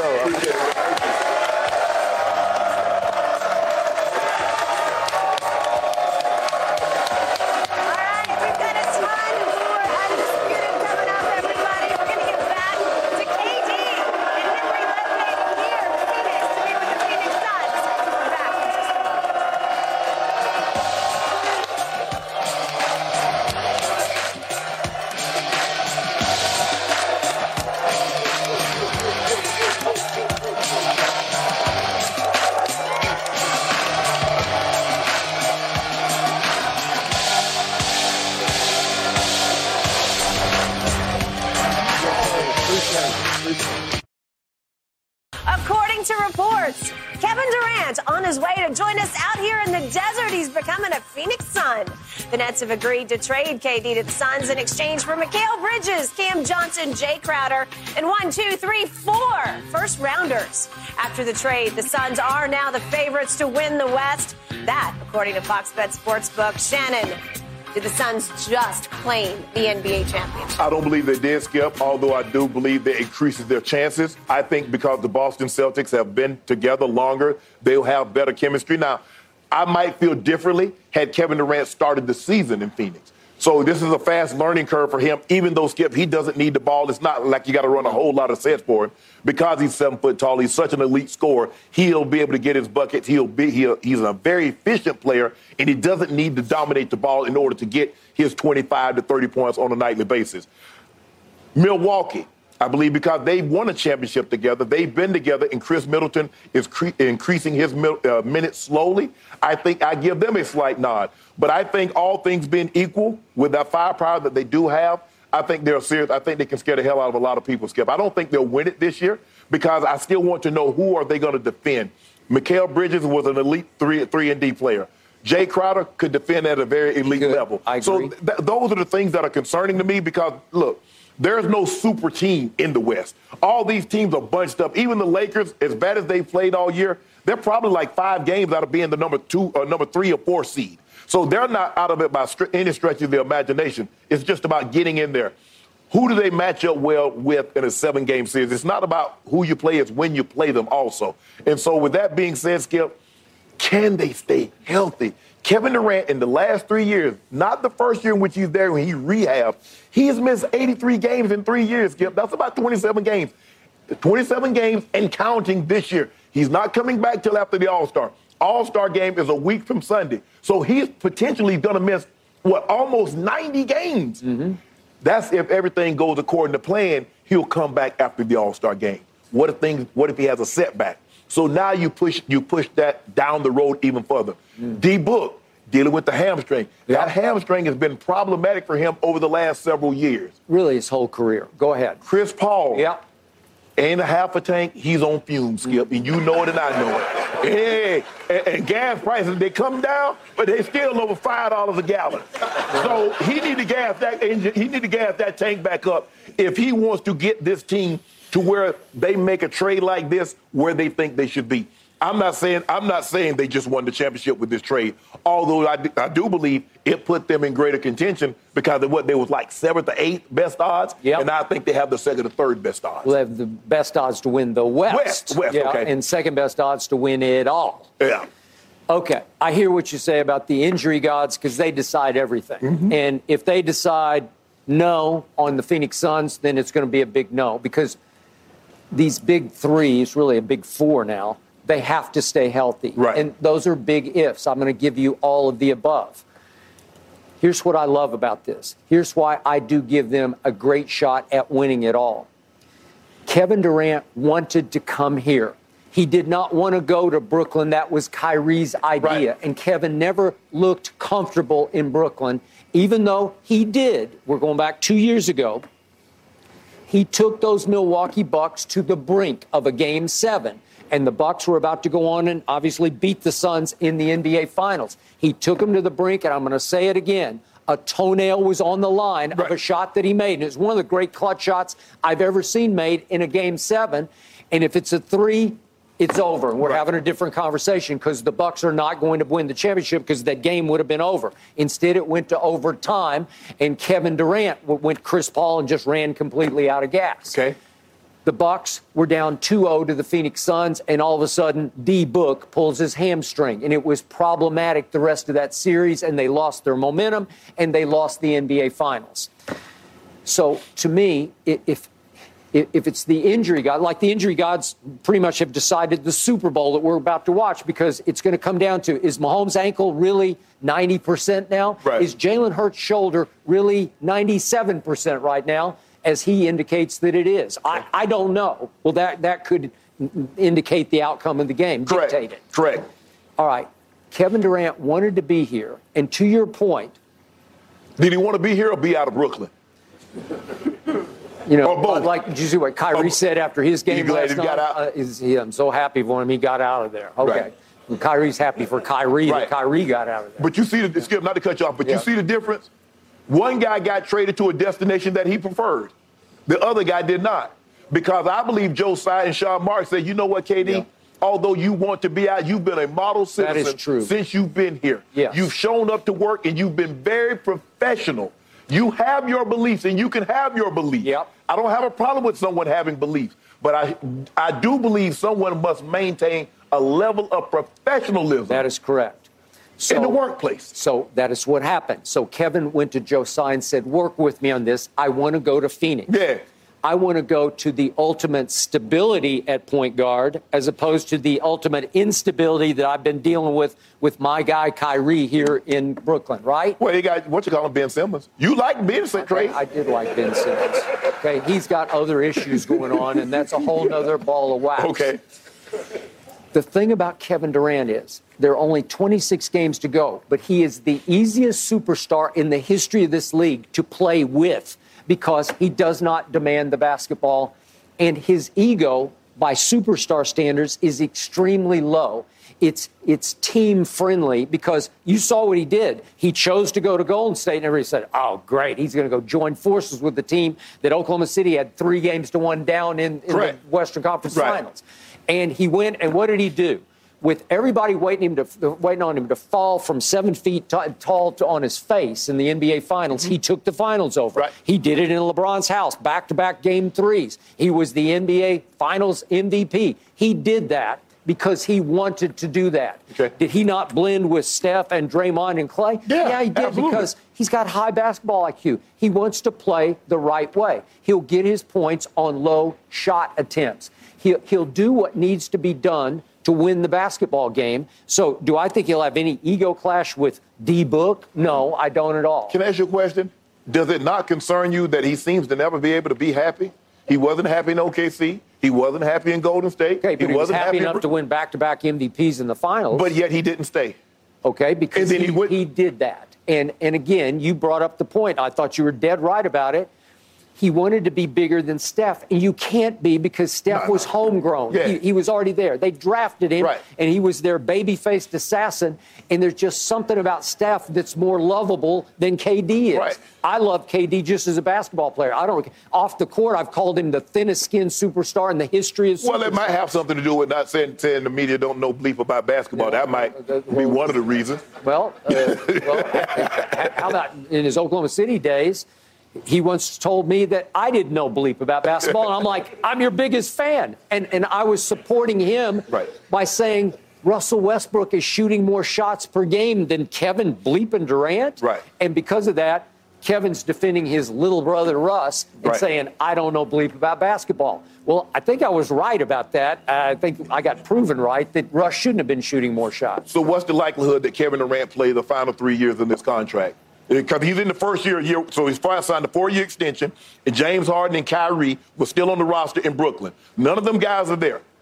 So now, what do you think the likelihood that he finishes this? Obviously, he's going to finish this season, but he plays the next 3 seasons in Phoenix. I think it's high likelihood because he wanted to come here. The problem is, as you point out, Chris is 37, nearing 38 years of age. Yeah. I still think he's got a championship in him because Kevin's whole modus operandi to come here was to help Chris win a ring. I used to call him CP0 because he had CP0 rings, right? Right. Okay. But CP3 deserves a ring. Again, they're very close friends. He believes that he could help him win a ring, and I think you believe that. Yeah. And if you've got a young superstar in Devin Booker, and if you've got a DeAndre Ayton who seems happier than he was last year because he got paid, am I right? Yeah. He got big paid. But I mean, you said he wants to come here and help CP3 win a ring. Yeah. Why the hell do you want to go to Brooklyn and help them win a ring? Okay, well, he went to Brooklyn because Kyrie wanted to go there because he loved Kyrie. That was his best buddy, right? Okay. But it wasn't to win a ring. It was just it was like a lark. It was like, oh, let's go do this. Let's go have fun together. And Kyrie betrayed him right away. We had one issue after another, starting with the I won't get vaccinated issue, right? But I think, Skip, the thing is, if they're as close as they led people to believe, he didn't know Kyrie would display or exhibit this type of behavior, that he didn't know Kyrie was mercurial. I mean, we heard the stories about he went months without talking to teammates during a championship. Yeah, I agree.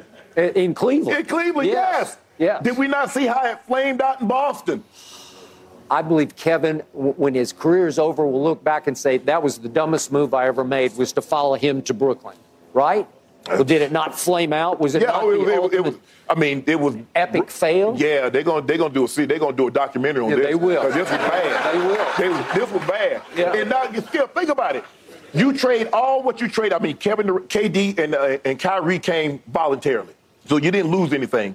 But you traded what you traded to get James Harden, and now you stuck with Ben Simmons. That is correct. That's it.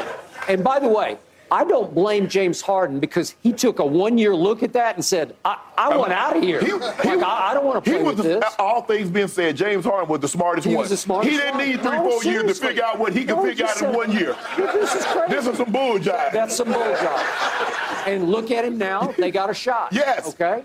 All right, way to go. I think the Phoenix Suns are in a great spot. I think the Brooklyn Nets going to be in the lottery. Hey. All I know is I used to watch every Brooklyn Nets game, and I ain't watching one of them. Right? Nah, and now you got a guy that I don't know if he's hurt or he doesn't want to play or what's going on with Ben Simmons, but come on. Ben Simmons, Mikal Bridges, Jay Crowder, Spencer Dinwiddie. Yeah. Cam Thomas, okay, and he's scoring 40 a night. Yeah. Well, you might need to score 70 a night in order to keep them out of the lottery. That is correct. Well, speaking of being injured, it's a right MCL sprain for KD, guys, and he did get some good injury news yesterday. The healing is on track. Everything is going according to plan. Not cleared for contact, though, and that's, of course, the big test. See you in March. That's what that report said. See you in March. All right. We got to put Shannon on the hot seat when we come back. How much farther will his Lakers go this season after their trade yesterday? More from Undisputed.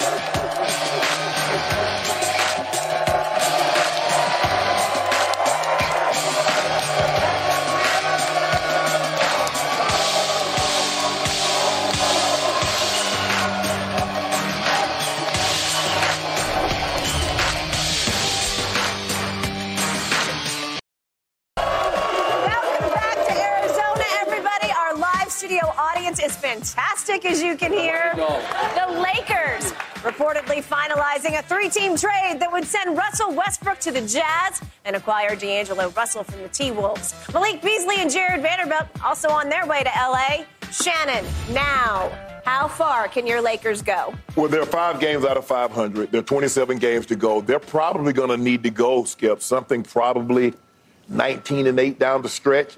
Get to that 6th spot, assure themselves of a playoff spot, not the play-in. but they're going to have to string together more than 2 games at a time. They win 2 and then they lose 3. You've absolutely done nothing. So they need to go on one of these win streaks where they win 7, 8, 9 games in a row. They're more than capable of doing it, but they just need to play consistent basketball. Yep. I kind of like the lineup now where they can go AD, Vanderbilt, LeBron, Beasley, Russell. And then your backups: Thomas Bryant, Rui Hachimura, Lonnie Walker, Pat Bev, and Dennis Schroeder. Yep. I kind of like this lineup now, Skip, because I think the guys they have now, I think they're more suited to that role. I like Schroeder coming off the bench. He's a guy that can get downhill. I like Pat Bev. So I like what they have now. The question is, can they string together some wins? And the injury to LeBron's foot, he was kind of nagging him last game. So we'll see. AD. I mean, I didn't really like his body language, Skip. I understand it was LeBron's moment Tuesday night, but, bro, I need more than 13. It can be LeBron. Well, you need more than 9 shots. How about this here? It can be LeBron's moment, and you give me 25 and 12, and not 13 and 6 or 13 and 7, something of that nature. So I'm going to say with the 3-point shooting that Russell will provide and the 3-point shooting that Malik Beasley, I'm not so sure they're out of contention for another player yet. But given what we have right now, I'm going to say, yeah, I'm going to say they're going to get to the 6th seed. I think they could get to the 5 seed. I think they could get to the 4 seed. This team is way, way better than it has played. I'm going to say it again. There have been now 9 games. I'm not going to count the one against Oklahoma City as LeBron passed Kareem. Okay. But there have been 9 previous games that you should have won or at least could have won, and you did not. Sometimes it was what LeBron didn't do. Sometimes it was what AD didn't do. Sometimes it was they just didn't play right. They weren't coached right. Whatever happened, you're just better than you've played. Right. I still look at LeBron James playing at this level at this age. AD, when he decides he's a top 5 player in this league, and these pieces, these are nice pieces. D'Angelo Russell is a nice piece. Malik Beasley is a nice piece. Hachimura is a nice piece. Jared Vanderbilt is a nice piece. You have gotten not hugely better, but just a little and a little and a little and a little more better. Right. So now you're in position where you should be about the 4th best team in the West. Now you need to actually play like you're the 4th team. But now the biggest issue of all, addition by subtraction. Okay. The cloud has lifted. In my life, in my career, I've never seen a player so great, Russell Westbrook, be so bad for his hometown Lakers. I have never seen a player who is a slam dunk first ballot Hall of Famer turn into such a detriment for his hometown team, the Lakers. His dream came true, and it became the ultimate nightmare for you and for LeBron James. Right. He's hard to watch, man.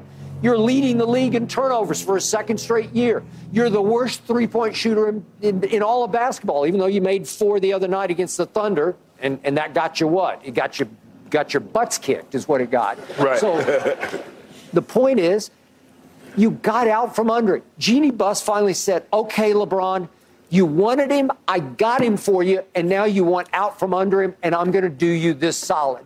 I'm going to give up my 27 draft pick. It's lightly protected. It's protected on the top 4, but it is a very valuable commodity that LeBron won't be around to enjoy because Jeannie's going to be stuck with no pick in that year. Right? I think she'll be okay if she wins another championship in 29 then. Well, absolutely she would. And she's saying, I'm going to cash in now. I'm going to give you this shot. And maybe later today, I don't know what's going to happen. Right. Maybe she'll give up the 29 pick, which is completely unprotected, to go get Bogdanovich in Detroit or whoever it might be. Buddy Hield. Buddy Hield. Somebody where you say, aha, that's another big piece to the puzzle. Well, knowing what you gave up now, wouldn't you have been better to just give that up in the beginning and get Buddy Hield and Miles Turner? Okay. You could have gave up that and kept these picks when you gave up Kuzma and KCP in order to get Russ. Because you gave up picks to get them and those players. Okay. When you could have gave up those same picks and players to get Buddy Hield and Miles Turner. You first guessed it. I give you all your kudos. But your man LeBron unguessed it because he said, I want Russ. He wants Russ. He wants Russell. I get He might have been on that Lobos that night. Okay, well, he might have been. That's what it had to be. Ayahuasca. Yeah, ayahuasca too. Ayahuasca. Maybe he went on an ayahuasca trip. Yeah. I don't know. He had to be meditating. Okay. I get it. You get blinded by the triple doubles. Everybody did. He forced 4 out of 5 years he averaged a triple double. I never thought I'd see 1 year of anybody averaging a triple double. And he did that because he's the ultimate solo act. He's the ultimate stat machine. He plays as hard as anybody, but he's playing for us. He's not playing for the team. He doesn't care about the dub or the L. He just cares about, look at my stats. I triple-doubled again. Right? Mm-hmm. Okay? That's what you acquired, and he bit you right in the butt because he came home and started playing this detrimental basketball, because if you turn it over at the rate he does, they're not only just turnovers, they're comically sad turnovers where you just say that's impossibly bad. Yeah, watching the game the other night, Skip. I mean, you're down 3, you're down 5, and you don't even get a shot at the basket because they turned the ball over, and that's so frustrating and so disappointing. And look, Skip, I'm not gonna sit here and say it was easy on him, because knowing the greater the player, the greater the ego, and so it had to be a blow to his ego to all of a sudden I'm relegated to coming off the bench. Because think about how hard he fought. Skip, he fought it all because they tried to do it last year. And he's like, hell no, I ain't going for that. And then this year, Darvin Ham said, you can come off the bench or you can come off the couch, but you're coming off something. Okay, but he convinced him, if you'll come off the bench, I'm going to get you a little more hardware here because you're going to be the sixth man of the year. And I think for a while he was running away with sixth man of the year. I don't know, now that he's been dumped by the Lakers, that's probably going to do that. And now I guess he's going to be bought out. And he's playing him decent minutes, Skip. He's playing around 30 minutes a night. Well, so that's not bad. That's starters minutes. And it seems like insane for me to be making the case, you should be ecstatic. You got rid of a guy who was averaging 18 points, 6 rebounds, and 8 assists coming off the bench. Well, anybody else, you'd say, gimme, right? And I'm saying, long gone. Happy. LeBron's got to be ecstatic that the cloud got lifted. And I think you guys are going to – you should take off now. You should finish – what did you say? You got 27 19 left? 19-8. Okay. You got to finish 19-8. The West is still wide open. The West, the finish, the rush to the finish line is going to be about as fascinating as we have ever seen. You're like, everybody headed west to good goal, find goal. Yeah, go west, young man. That's exactly right. So I guess everybody's going to make a mad dash. Kyrie and Luka figure it out. Yes. I doubt it, but will Phoenix figure it out fast enough in 26 games? I think yes. But all of a sudden, LeBron says, well, I don't have Russ anymore. I got a shot. Okay. Yeah. Lakers sitting at 13th right now, gentlemen. They play the Bucks tonight. We've almost forgotten about that game now that LeBron snagged that record. Yeah. But it should be a good one, though. We'll do something bad to Giannis tonight. Are you really? You should. I'll buy that. Time will tell. Time will tell. All right, what is next for Russell Westbrook now? More from Undisputed.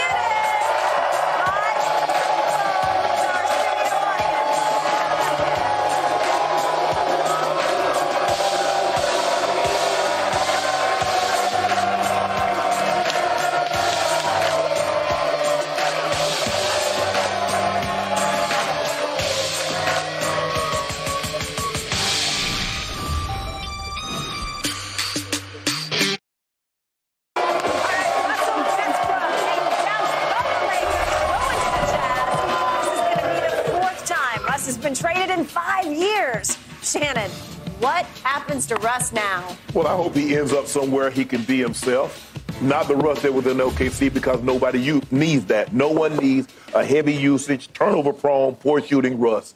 That's not what they need. But they need a guy that can put pressure on you in transition. They need somebody that can attack the rim, although his percentage of plays that being made at the rim, he's converting 58% of his shots at the rim. That's not good, Skip. He's at the rim. I'm not talking about three. I'm not talking about at the rim. That's not good. I mean, he's made career low 29% of his shot from float range. He's made 32% of his shots from mid range, and he's drained 29% of his threes. What am I supposed to do with that, Skip?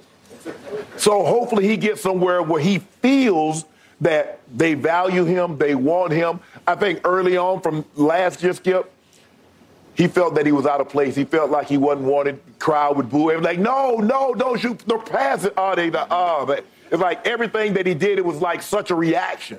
And he could see that because he thought he was coming home for a homecoming. And it's been anything but that, because the Laker fans They know winning basketball. They know championship brands of basketball.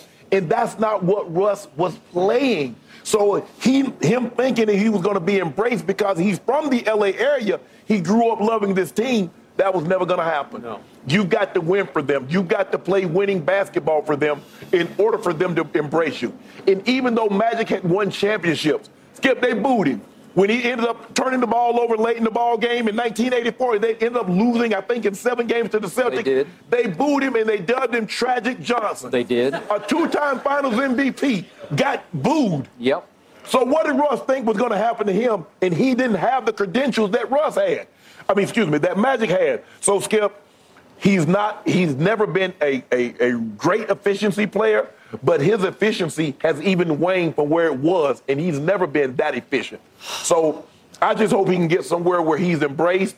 He's allowed to play a style of basketball that's conducive for them winning, but him playing like he wants to play, where he just has the ball and he's doing whatever he wants to do, those days are long, long gone. There are a few teams that are interested out here. The Clippers are interested. I think the Miami Heat are interested, Bulls. But the Clippers, Skip, are kicking themselves, too, because you know what? They had a young man that's on the verge of becoming a superstar, and that's Shai Gilgeous. Just imagine.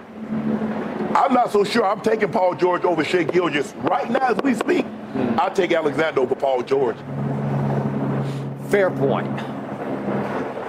Russell Westbrook. You Move say out helicopter. Yeah.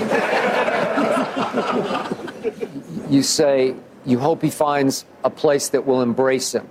Who can embrace what you just described? I don't get it. There's somebody for everybody. Maybe. Look, I've had my issues with Russ dating back to 2012. I've clashed with Russ because I was saying what I was seeing. I thought Kevin Durant pulled off miracles to coexist with Russ as long as he did, because it went on for a long time. Right. He was 10 years into the league. So how many with Russ? That was like 8 years with Russ? Yeah. It's a long time. Yeah. And I know for a fact from somebody very close to Kevin Durant, he ultimately concluded, I cannot win a championship with Russell Westbrook as my primary decision maker, because Russ dribbled the ball up the court every single time for 8 years. Yeah. It was Russ saying, your turn or my turn? I think it's my turn. Kevin would stand over in the ring like, I'm open. No, it's my turn. And to your point, nobody can get downhill better than Russell can. When he gets that look in his eye, yeah. when he decides I'm hell-bent for the rim, yeah. something is going to happen. Sometimes something really bad is going to happen. No, but he's going to make something happen.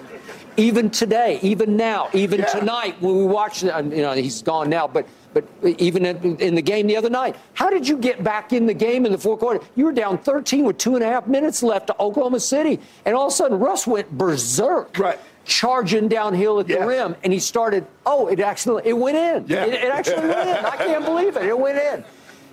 He will play with extreme energy for himself, and it doesn't fit in the team concept that is basketball. But if you put him in Washington, where he's a sideshow for a bad team, it is the ultimate sideshow. I used to watch every Wizards game just to see if he could get to a triple-double, because it was impossible that a 6 foot, do we give him 3? Do we give him 6 foot 3-inch guard could average 10 rebounds a game? It's impossible. Yeah. But he did it on gumption, on grit, on want to. I desire the basketball more than you do, but it doesn't contribute to winning, because it's hard to win with him.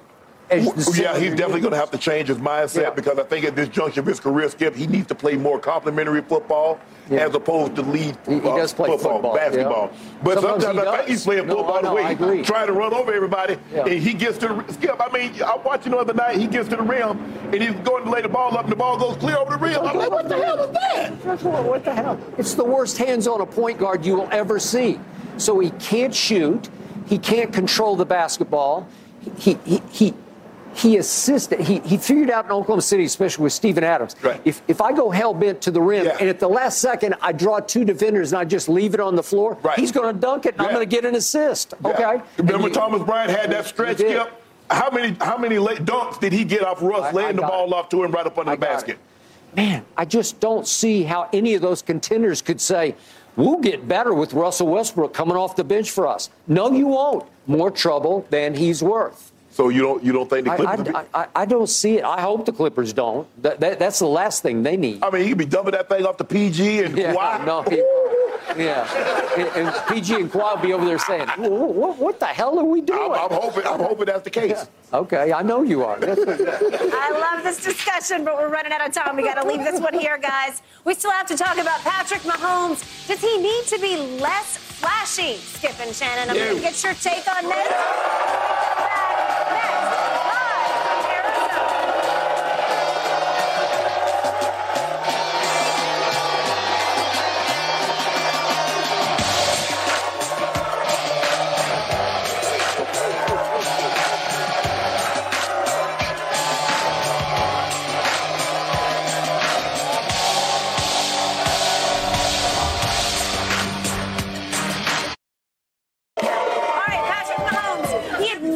After his Super Bowl loss to the Buccaneers that he was playing a little too much backyard football.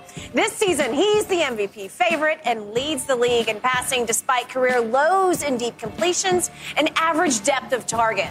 The Ringer called this Mahomes' next step of improvement. They want him to get, quote, more boring. Shannon, does Pat Mahomes need to be more boring? No. And nothing's changed by Pat Mahomes, Skip. He still can throw the deep ball, and he's still throwing shots over his head, behind his back. He's doing all the things that you dislike about him. He's just doing it not to Tyreek Hill. Skip, he had a record, 13 players with at least one catch of at least 20 yards or more. He had 9 guys finish with at least 15 receptions. That's more than throwing the ball to Travis Kelce. Now, is Juju a number one receiver? What about Marquez Valdez-Scantling? What about Kadarius Toney, Sky Moore? Are any of those number ones? No. But he had a career high in completion percentage, 67%, a career high in passing yards, 5,250, and the second best touchdown of 41 in his career. And he did all that, but he's boring. Look at this tape. I mean, I want to give me the cut-ups of the ones that he's doing all these trick shots where he throws the one. Remember he shot the pass to against Tampa, Skip? Yep. With Clyde Edwards-Helaire. And he threw the hook shot in Denver. Look at this. Yeah, that's boring. That's some really boring football right there. Woo! Man, look at this, so boring. An underhand shovel pass. Man, that's really, really boring. Look at this, Skip. Man, that's so boring. Wow. Sidearm. Wait a second. Did you request? Look at this, Skip. Yeah, I remember that. That's boring. Wait, could we see the interceptions he threw to end the game at Indianapolis, the careless interception, and the one he threw to end the game against Buffalo at home? They said, but I'm just saying, they said he was boring. No, that's not what they said. They said he needs to play more. But he agreed in an interview, this is a year ago, I need to play more boring football because I do get too careless with the football. Do you think he played less boring this year? Yeah. Do you think was he more boring? Yes, he was more boring. It means more careful with the football.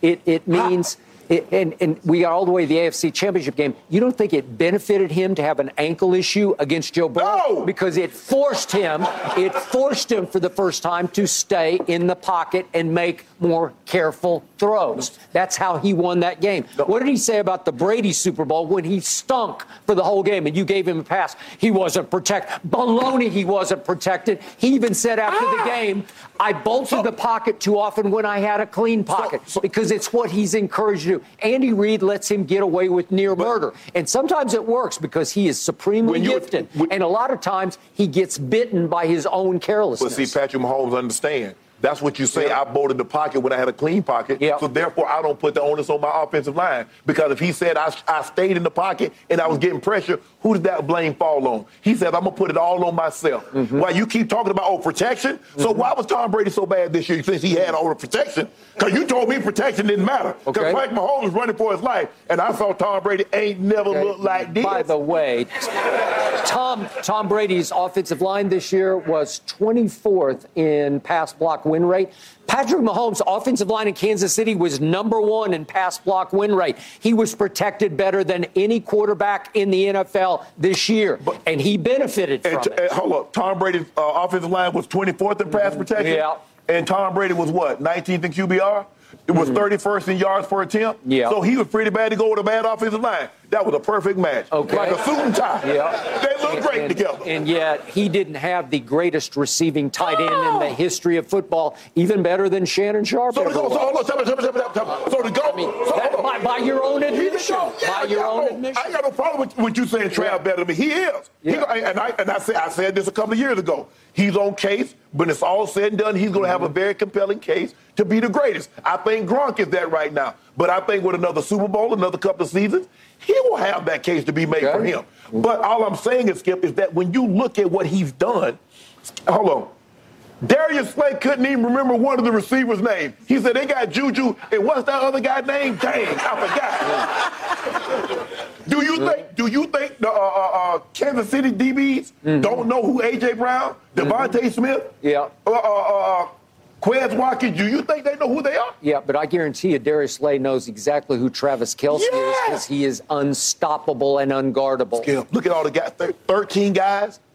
You don't know the 13 receivers on Kansas City roster they caught a pass. For once, Patrick Mahomes was Brady-esque, spreading the wealth, right? That's what he throwing it down the field. Tom Brady ain't throwing up a little screen pass. That's not true. He lied. Because last year he led the whole NFL in air distance. Skip, he hit a long fly ball. Just because you throw it deep don't mean you're completing it. All I know is when I saw Tom Brady play Patrick Mahomes in the Super Bowl and the AFC Championship game, he got the better let me ask you a question. Yeah. When you saw him play this year, Patrick Mahomes, what did you see? Pat Mahomes dropped 41 on him. Tom Brady did have 300 yards, but none of them came when the score was within one score. They were down 17, down 14. Okay, now you get to play a real team. All right, I'm cutting you off. Cutting you off. That's it. Time out. We'll be back in just a minute to talk about Kyrie and the Mavericks. Stick with us right here.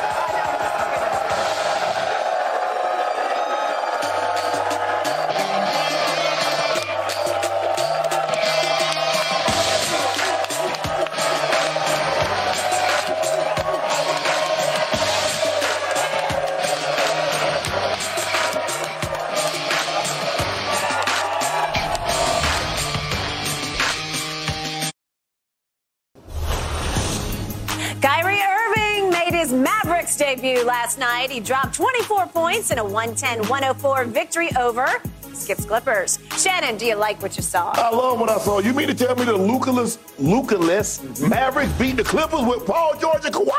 Yeah, because they made 17 threes. Well, I don't know how. Hold on. Kawhi plays defense. Paul George plays defense. I thought they were this great defensive team. Yeah. I guess not. Wake me up when Luka comes back and the soap opera starts. That's all I know. Wake me up when y'all start playing some defense and Kawhi plays back-to-back. Yeah, okay. Final quick thought. I've done a lot of road shows in my time. Best crowd ever right here. Thank you.